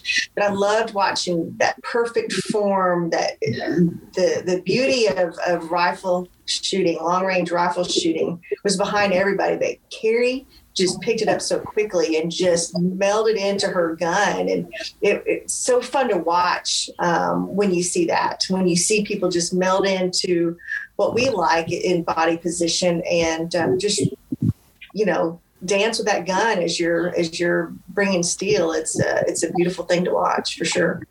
Yeah, that was phenomenal in terms of, you know, the few times that I had tried my hand at prone shooting up to that point. Potentially it was because I just hadn't really built up what I felt was, you know, a confident position, but just trusting you guys to get me to where I needed to be. And so if you said, you know, if any one of the instructors said, hey, why don't you try your finger like this? You're kind of offset. So make sure that your finger is fully on that pad so that you're pulling back into yourself. You know, you want those straight lines. Just the foundational mechanics that you guys provided us. That's lifetime knowledge. I said it before and I'll say it again, but it's lifetime knowledge to build upon. So I'm super grateful for getting that opportunity to learn from you guys. Awesome. Denise, do me a favor, turn your phone because you guys are laying on your side. My phone was about to die. Oh, you plugged it in? How about that? Yeah, there we go. Yeah. All right, Okay. Sil, shoot. Expectations were far exceeded than what I actually thought of. I already had high expectations, but they blew it out of the water. From the bare bones basics all the way out to our windage calls and our MOA. They simplified it to a point where I think it was with Drew the hour and a half we had extra, I think. I was making calls for him and he was using a mill reticle. I was able to make that easy adjustment like it was butter. I had confidence in calling those calls and not have a doubt. Like, they made it so much, how can I say in the word? The simplicity of it was just phenomenal. And Can you you made spell sure, that? like, if you have That was a big word, Sil. Good job. I knew that was going to bite me. But, I couldn't resist. the biggest thing for me was, since I was able to use everything, and even if I couldn't understand something that they were like teaching, I wasn't afraid to ask questions. And I think with a lot of courses besides ours, I don't think a lot of people would want to ask questions because of the way they portray it. And here in this class in general, you were able to ask questions if you did not understand something. And that was something I noticed very quickly is if you didn't understand, make sure you ask questions because they will help you. Yeah, again, that to me is the egos, you know, there were none, right? And a lot of times, you know, like I said, going into that stuff, you think that there's going to be some, and they're just, that goes back to what Ron and Denise said about the people in the class, but as well as the instruction. You know, and for me, another one of the standout things was what Ron said early on, right? Is that the instructors will even check and balance each other. If someone didn't agree with a call on the instructor's side, that the instructor was going to chime in or call out like, you know, oh, hey, let's talk about this.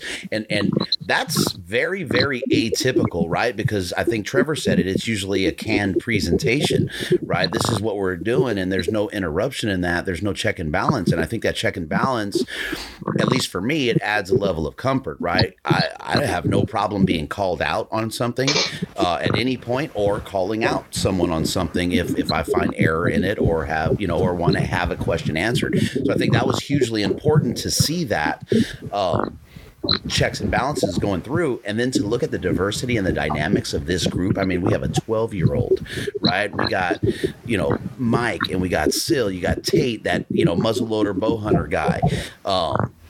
It's just, if you can,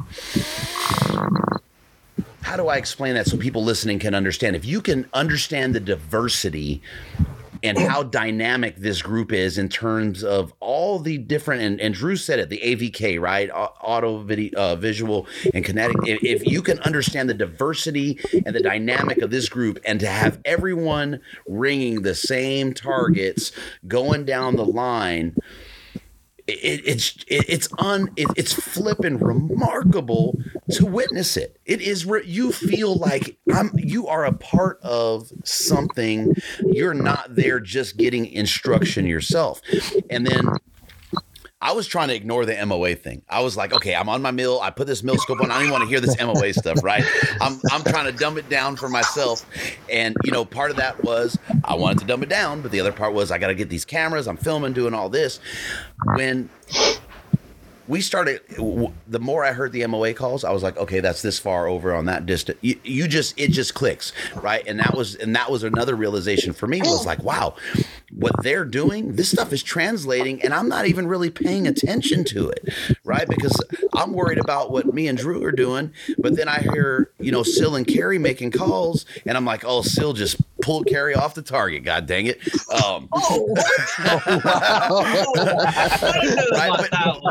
Right? I said it earlier. So I remember I turned around. Ron took over for me, and he made a call, and I was like, bullshit. Sorry, Drew. Sorry, D. But I'm like, that's BS call, and it missed, and I was like, boom, I knew it, right? I knew it.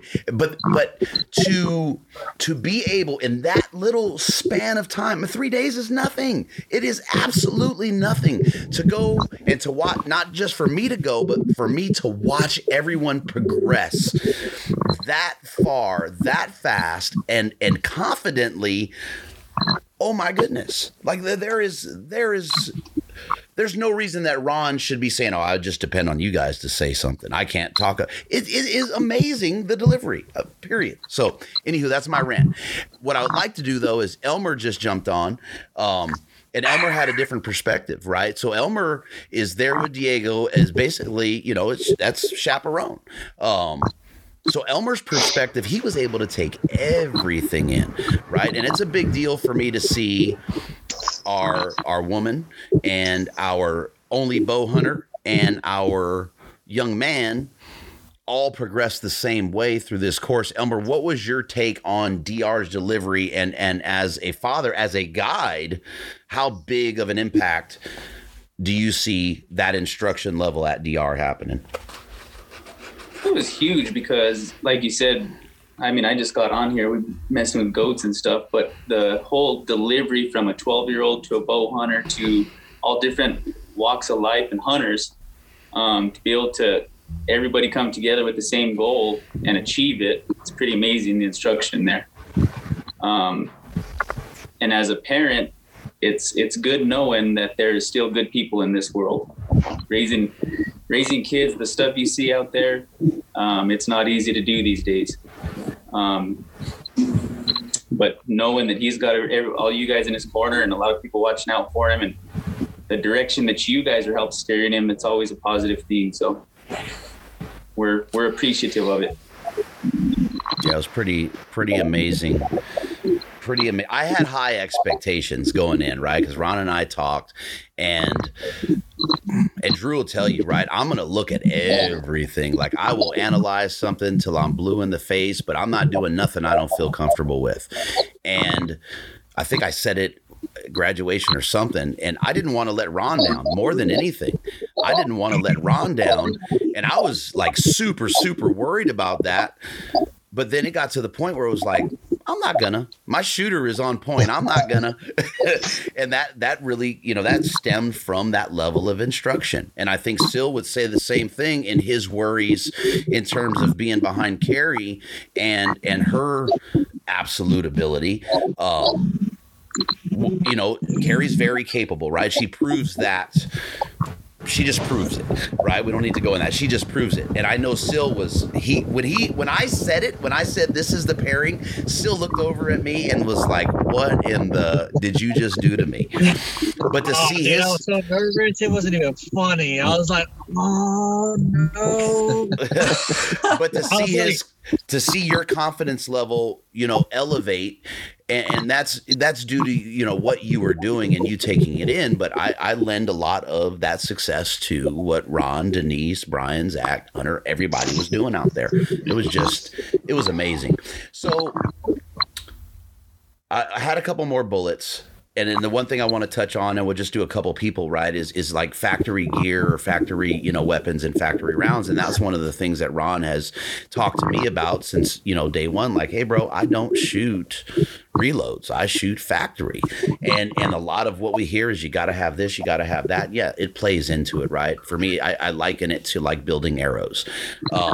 You want the most accurate setup as possible, but I was shooting a factory rifle on a scope that I just put on. Carrie was factory. We talked about what Mike was shooting. Still, he's a little built up. Tate was shooting a built up. I gotta let Drew back in.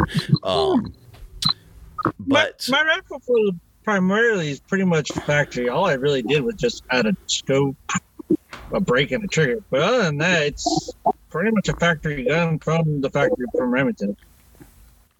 So, I mean, with that being said, I don't know that we all, I think with the right instruction, maybe I'm going back to that some, roundabout way, but I think it's the right instruction, right?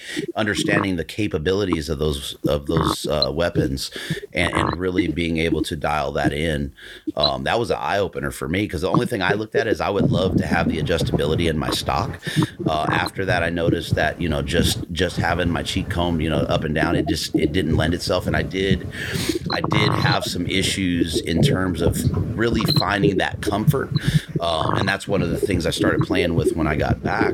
But I don't know, because Ron's gun, you guys tell me that rifle. I was looking at that. I was doing the videos, and trying to edit through all that and pick stuff out, and I would get to that and I'd watch Ron on that rifle, and I'm like, oh my God, that I have to have that rifle. But Carrie, what do you think in terms of, that factory versus that, that custom rifle and reloads and things like that? I guess maybe you talk about your comfort level or what you know. And for me, I started out hunting with a Remington Model 700 Woodstock 243. Was at 7 years old. That's what I shot all the way through high school, or at least until my sister graduated and I got the 270. But so that's really realistically all I knew. So when I got into rifles myself, the rifle that I brought to this class was my Remington Model 243. And it wasn't necessarily my first choice, but my second choice would have been a factory rifle as well. Or my first choice was my 270, which is a Kimber Mountain Ascent. And I heard it said multiple times throughout the course that, the majority of the equipment that we're using, we as the humans are the limiting factor, not necessarily the rifle. There's to a point, your optics, the rounds that you're using, but realistically it was pretty well demonstrated through the course, or at least for the two factory rifles that we had on the deck there, that us as the operators were a more limiting factor than the rifles that we were utilizing. And so I wouldn't necessarily turn my nose up at a factory rifle versus a custom build any day, especially, depending on somebody's goals or their budget. It seems to do it well. Now, would I take that 243 and try to shoot a living creature out at 1260, even if I was really comfortable? No, because it would probably just, spank it. It was quiet on the deck to hear when I shot out that far. If it had been an actual buffalo, it probably would have been turning around to try to headbutt its buddy because it just thought it got spanked. But realistically, if you want to save the money for a couple of tags versus the rifle setup that you have, it realistically to me, I'm probably not going to go and run out and grab a factory gun, because it was pretty well proven that I am the limiting factor, which I've known for a long time, not my rifle setup. Trevor, take a stab at that, man. Gosh, the rifle I was shooting for half of it was just factory Savage ultralight. nothing special about anything. I hadn't done anything to the rifle, and it was a sweetheart. It did good until the scope failed. But I think most of this stuff, it's all a mindset. Once you wrap your head around the concept that it's not the tool that makes the operator, it's the operator that makes the tool. Everybody's going to have this, I guess, keeping up with the Joneses idea of, well, they're shooting this big fancy setup and they're reaching out and doing it. That's because they put the work in. So it doesn't matter what you're shouldering. It matters what you do with that weapon. And anybody can pick something up, and if they put the time and the dedication into it, they're gonna make it happen. But consistency in that training is what separates those people that are like Mike and like Carrie, that can step up and reach out and do all this stuff because they've been shooting those guns. They know what they do. They know how to run them. They're going to separate the people that are constantly moving on to something different and can't figure out why they can't consistently hit targets at distance. So as far as like factory ammo versus reloads, we had a mix of all of it there, and there was no big separation. Like nobody stood out leaps and bounds ahead of anybody else because of ammo or because of a big high-speed custom gun. It was all what the person behind the weapon and behind the glass was doing. Ron, Denise, what's your thoughts on the factory versus the custom? Yeah, I thought that was a good round there, and where Drew ended up, Trevor ended up. You can't buy your way into this. You can't buy your way to success. And to pinpoint that for a confident hit, time after time after time, you may buy your way into a lucky round, but not confidence over time. Stepping out, and we all do the same thing. Really, we're all hunters. And when I need my rifle to operate, it's not 15 rounds in; it's the first one. What is that saying? A man with one gun is a feared man. I think really it becomes to what you could chase guns. Our son used to chase guns a lot, and you don't have that quality of skill unless you're behind the same rifle. If it fits for you and it works for you, and there's benefits to having a custom build. Just like there's benefits to customizing your bow, making it work for you independently. But man, if you just get behind your gun and it's your gun and you know that gun intimately, and you can just feel it when you're shooting, then that's the key. 100%. Reloads, I think reloading is I respect it. I'm a little afraid of doing it myself because I know it's an important thing to get correct. So I think if somebody's going to reload, they should really do their homework and understanding the importance of what happens if there's a screw, what that's going to do to you or your gun. So I think reloading is cool. I just think it needs to be taken seriously. But factory works great for us. We've never had any problems with factory. My grandpa taught me how to reload at a young age. And that was a wonderful time with my grandpa before he passed. But now, on the light side of things, I'm hoping she takes up reloading. So that would be amazing. I'm babysitting the grandbaby. I'm too busy, man. I don't want time. to. It's time consuming. It's time. You have to respect it for sure. And one last note, I want the students that come to the class to see the demo done with. Obviously it's a custom rifle. A beautiful custom rifle. Done. Yeah. Mine is still prettier though, Guy. My gun. You have a nice gun, Denise. Yeah, it is. I was drooling over Ron's the whole time. I want them to see it done. That's why I was blowing kisses in his ear. I was feeding him crawfish. I'm gonna say it, buddy. I'm gonna say it now. I was feeding Ron crawfish and blowing kisses in his ear. Awesome. That's brotherhood right there. I'm just saying, you're lucky I couldn't get my camera out fast enough, Ron, because there would have been a video of the feeding. Oh, that was so fucking. That was just great. That was awesome. All right, so let's run through some closings real quick. I'll start this one. You know, for me, and I said it on graduation, I'm gonna say it again. To watch taking the giveaway thing and to watch everybody come together and to see the camaraderie and the level of absolute respect that everybody had, and to take people that are from across the nation, right, and to come together in one spot. You know, at times this podcast is very consuming. There's times where it's like, screw this. That weekend solidified it for me, right? To see that was just, that's what made it for me. It was one of the things that made it for me, right? And that's one of the things that just, it's not even like a pat on the back, but it's like, this is what I believe in, right? This is what makes it, you know, and I could, you know, you guys could look at me all weird. I love every one of you guys. That time that I spent with you guys was, you know, that was exceptional. That increased it, right? And I could get to hang out with my boy D this weekend, right? And you know, it is, and I don't take it lightly, you know, and Elmer and I had a conversation. I don't take any of this lightly. I believe in it, and you know, it was phenomenal to me.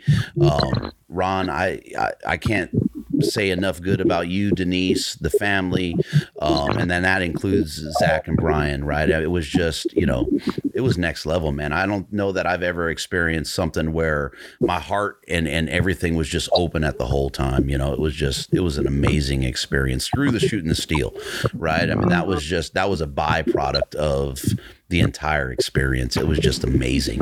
Go ahead, Trev. It's awesome. Just to carry over, well, before I get started, I don't know if anybody else has watched Ron and Denise's reaction every time that we've said something about this, but it looks like a couple parents, while their kids are talking about something awesome that they did while they were growing up. Like, they're just beaming with pride, and that speaks volumes to the type of people that they are. That's impressive to see. As far as the class goes, and we took a group of strangers that most of us only knew each other because of social media, and now we're family. Like, it's, you know, we're all talking about doing hunts, we're talking about doing all this other stuff, but the biggest thing I think that we all took out of this is the confidence that we have to see somebody else succeed. At least that's what I took out of it. Yes, sir. I've always loved seeing somebody, you know, build their way up and do better than what I can do. But to see how whenever we got somebody on steel, or to see whenever somebody finally grasped a concept, how it was a team celebration, or it was team sadness. And that's to be able to meet for the first time and then instantly have that camaraderie and that teamwork and that brotherhood or that family it's unheard of, especially in, you know, these modern times where everything is all about the I, me, my, and the instant gratification. It's, you know, I'm sorry for saying this, but it's badass. Like, there's no better way to put it, in my opinion. Yeah. And I can't wait to go through level 2 with all of you guys. That's it. Go ahead, Mike. Yeah, like what Trevor said. I mean, man, most of us, you know, other than just a few, we didn't know each other just on social media, a few interactions. And we bonded right away. It was just like family. Man, I if I was going anywhere, needed someplace to stay, I'd feel free to call any of you. I mean, you know, that's the way we all bonded together.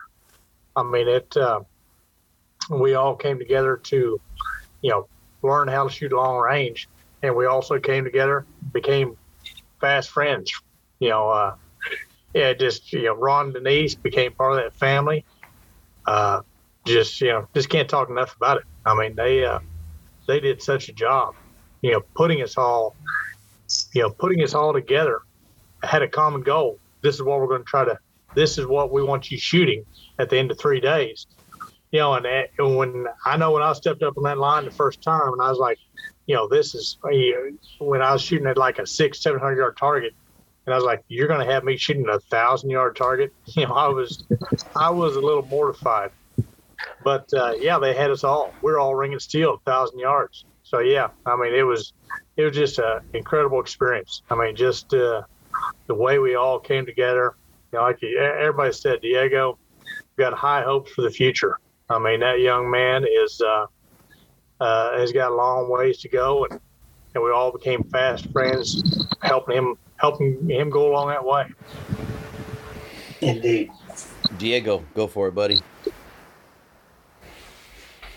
Well, I don't know. A lot of it's already been said. It was a lot of fun to get to meet all you guys. I'd been waiting forever to get to do it. Ron and Denise, I was excited to get to go, and I was counting down the days since the first time we decided we were going to do this, and I can't wait to go do the second and third one with all these guys. It's going to be awesome. Yeah. Yes, it will. We'll see how that happy thought lasts when we get on the archery range this weekend. Okay. We'll see, guys. Go ahead, Drew. Man, it's kind of hard to describe the weekend. Like everybody said, we all started out as social media friends. Outside of this group, the only ones that knew each other personally, like outside of social media, were Guy, me, and Sil. And to meet everybody that we'd become friends with from social media, everybody wants to look at the negatives of social media, and then you get a positive like this. It's pretty amazing. Like, this group of people, by the end of that 3 days, it's not friends at that point. It's family, and it was, I don't know. It was a really emotional weekend to meet a bunch of people that I've been waiting a long time to meet. Tate, you already know, man. I think you're Superman. For me to meet you, it was a highlight. And then to meet Kenzie, that was another one. Thank you, Mike, for bringing your family to meet us. Yeah. And then Ron and Denise to bring us into your family and, introduce us to everybody and, put together the crab boil at your place and have us all over and mud bugs, buddy. To host. Get it right. Wait, hold on. Sorry. Hey, you shouldn't be calling crawfish crab. Tell your wife on yourself. Oh, I did do that, didn't I? I just realized I did. Yep, that's Erica. A bad one. She's probably standing outside the door right now. But I mean, it was just amazing. And then, like Mike said, Diego, with you, I mean, if we could get a bunch more kids like you out there, the future's bright. No doubt. I think they're out there. We just don't get to hear about them as much as Diego is. He's fortunate enough to be in that a spotlight that he's in, and he's taking it and running with it with the humility. But I have faith in our youth. I think there's a lot of phenomenal kids out there. We just got to find them. For sure. Showcase them. Good 100%. Stuff. Carrie. And I mean, like, to quote Diego, a lot of it's already been said, but I mean, it's just an absolute pleasure to get to know each one of you in person and look forward to those next hunts and adventures. And like, somebody said Mike, I think it was, that said he feels like he has a spot open in any house across the countryside now. The spare bedroom is always open. I really hope that we can get together to try to do a hunt here in Washington next year. Try to clear your calendars for the 15th through 25th of September if you want to go chase deer and bear. But like, to center it back to the class, because all of those friendships obviously were fortified there. I'm just super grateful for Ron and Denise and their tutelage. I walked out of there not only a better shooter, but a genuinely, and I know I said this in other videos to other people, but a generally better human.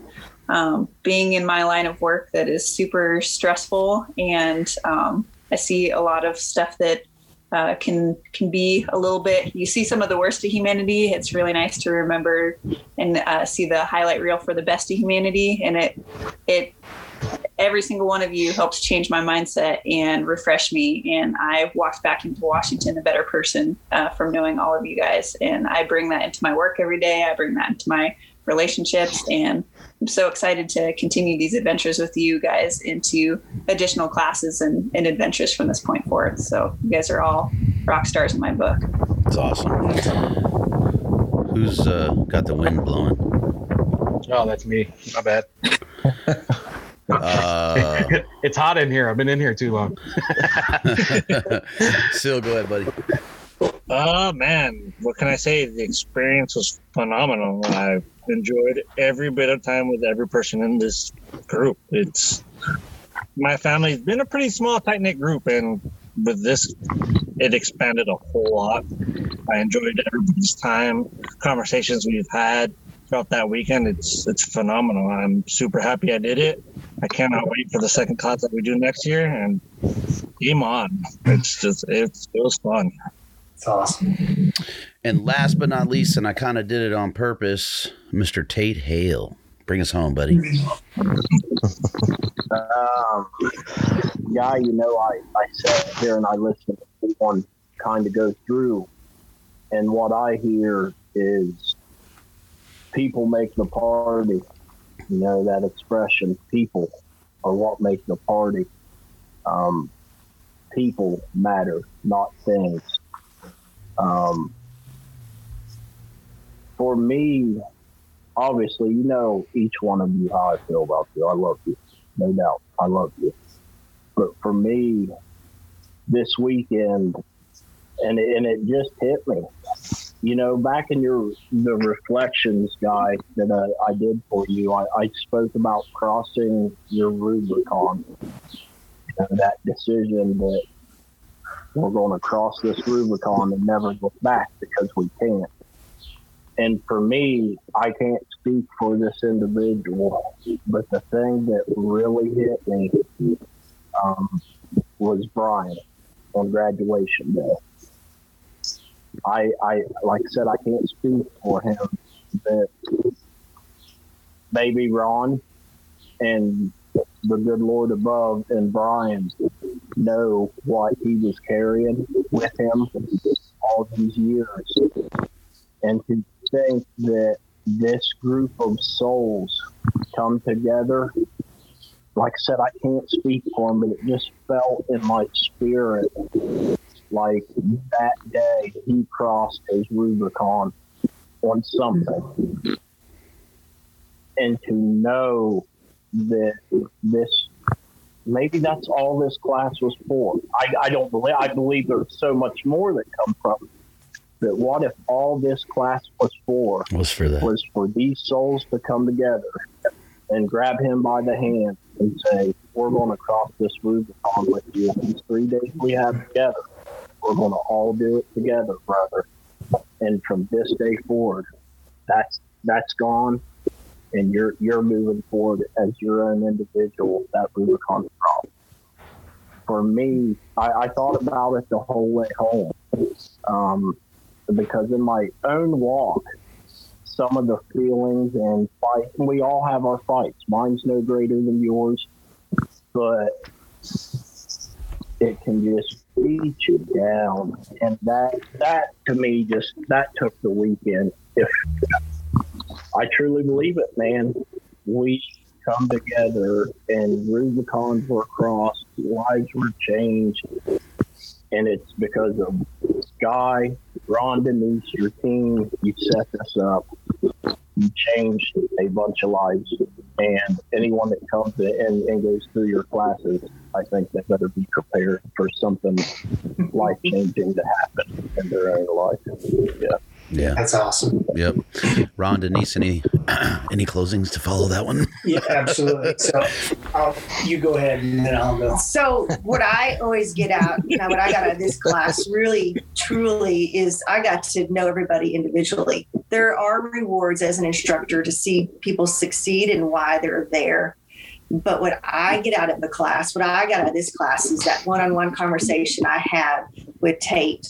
Guy, you and I had a conversation, and Fred, I'm going to call him Fred, even though it's my had conversations. And I know, my Fred. And still, just seeing the excitement for him to be able to share his rifle. Drew just wanting so much success for Guy and Guy, I'll never forget you handing me you knew I was talking about you, and you just handed me your data book because you're like, the rifle guy's not supposed to have the data book. The spotter, and you just hand it to me, and I'm like, oh yes, we're letting go of that one thing. I always get out of these classes is the one-on-one individual conversations that I have a short time to create with people, and I get to know them. I try to know them individually besides what their goals are. So when I walk away, Ron and I talk extensively after every class about the joys of the people. The success of the students is talked about, but not like the joy of getting to know everybody. That is where I get so much from these classes is I get to meet great people, and I get to help them with the goal of whatever it may be. But at the end of the day, they're changing my life because I'm knowing somebody else that cares, I think, about me as much as I care about them. So that's where I come out of a class, and getting to meet everybody and seeing the success and seeing Diego and his dad is awesome. I'd love to see Mom pop in too for just a moment. I'd love to get to see who Mom is, Diego. But all of that is just phenomenal people. The Boyle was fantastic. Oh, yeah. Talking to Trevor and getting to know about him. Those deep conversations are so important to me, and I take those to heart. And I keep those deep inside me as uplifting for me to keep pushing forward as well. I said it there. I'll say it again. I'm a better man on Monday when the class is over. Every single class. Something happens in every class.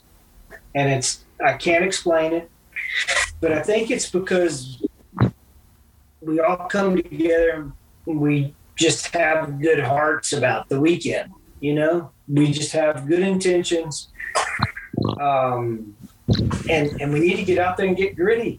As human beings, we're beat down with too easy these days. We have a remote control in one hand and a remote control in another hand in our life. We need to get out of our comfort zone, and we need to do this thing with super solid people right next to us. And that's exactly what happened this weekend. And to Tate, I'll tell you something, Tate. We love you too, brother. Mm-hmm. And I love all of you. I mean, it's something special did happen that weekend, and we'll have Brian on to talk about his side of things. But I'll tell you, I think knowing Brian, and I'll just give you my view. I think he was overwhelmed with joy, and he showed it. Mm-hmm. That's what I think. Well, he was humbled by everybody. I think he appreciates everybody's individual struggles, no matter how small or big they are. Yep. And he took that to heart, and it meant something to him, which we've never seen. Not like that. He's just a big teddy bear that has that strong front. He's got a heck of a story, and he's quite a gentleman as well. He's a good man, my brother, and he's a good Christian man. And I'll tell you this too, Guy. I want to express my thanks to you. Yay, Guy! And in LR2, brother, LR2. That control, we're going to keep peeling that control away from and it's going to be uncomfortable in LR2. But we know what makes you tick now, right? So it's coming. And it's going to be amazing. And what would even be better bring your wife with you. Well, I'll just put her right next to Denise, and they'll just hammer down on that. And you Anyway. got it. All your students were vulnerable to that weekend, and you were totally exposed. You were exposing yourself and being raw and allowing us to have this process. And we never take that for granted, and we appreciate every moment that you were willing to give us. Your time is valuable. We understand travel was valuable. Some of you didn't make it home for quite a while, and we value that. We value, Fred, your time away from your family and all of that. Diego away from his friends. I mean, we value every bit of that, and we don't take any of that for granted at all. We know that Spring still, with your, I think, girlfriend or future, I think we had a conversation on that, but it's important, and we understand that time away from family and work and what you had to do to get here in our little neck of the woods. We don't take that for granted. We totally appreciate it. Much gratitude to all of you. I appreciate it. Yeah, I think that goes across the board for everybody as I look at everyone. And I'm sure there's some, some stuff not being said, and we'll leave it at that, and we'll, stay quiet on it. And I know that we all felt it and feel it.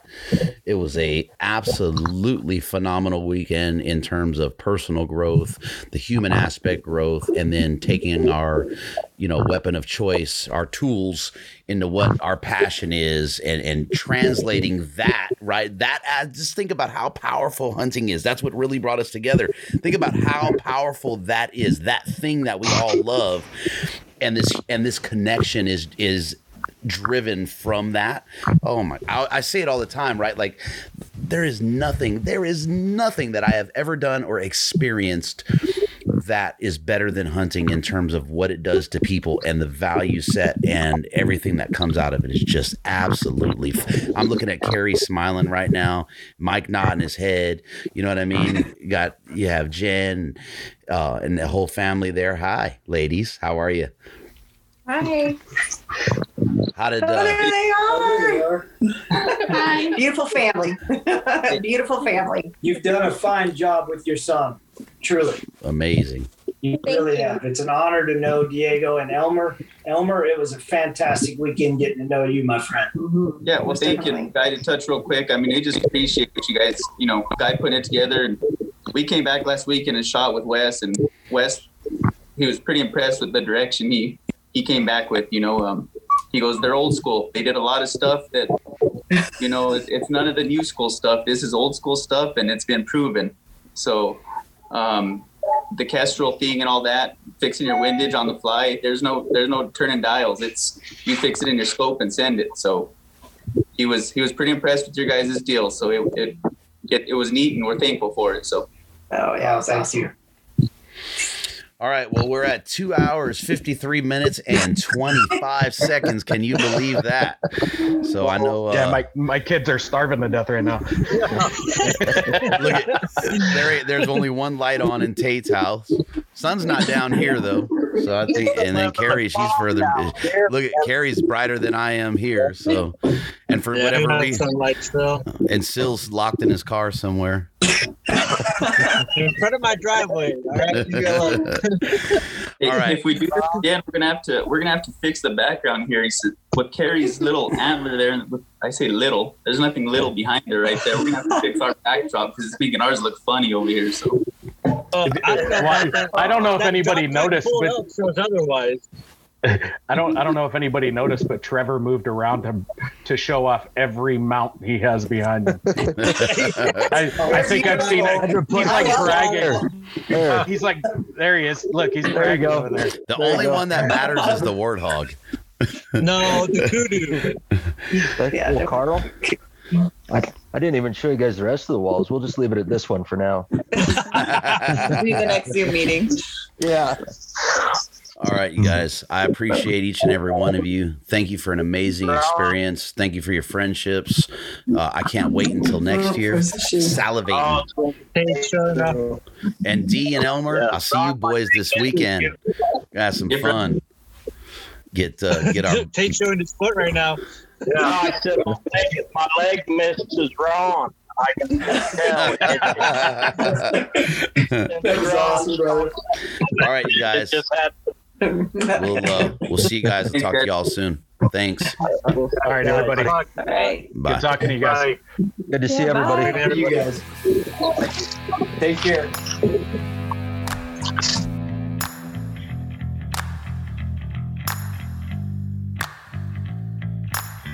Thank you for listening. Follow Western Contours on Instagram, subscribe on YouTube, and sign up at westerncontours.com. Episodes are available on most major platforms, Apple Podcasts, Google Play, and Stitcher. Subscribe, leave us a comment, and don't forget to hit that 5-star rating. We appreciate the support, and until next time, lay 'em down.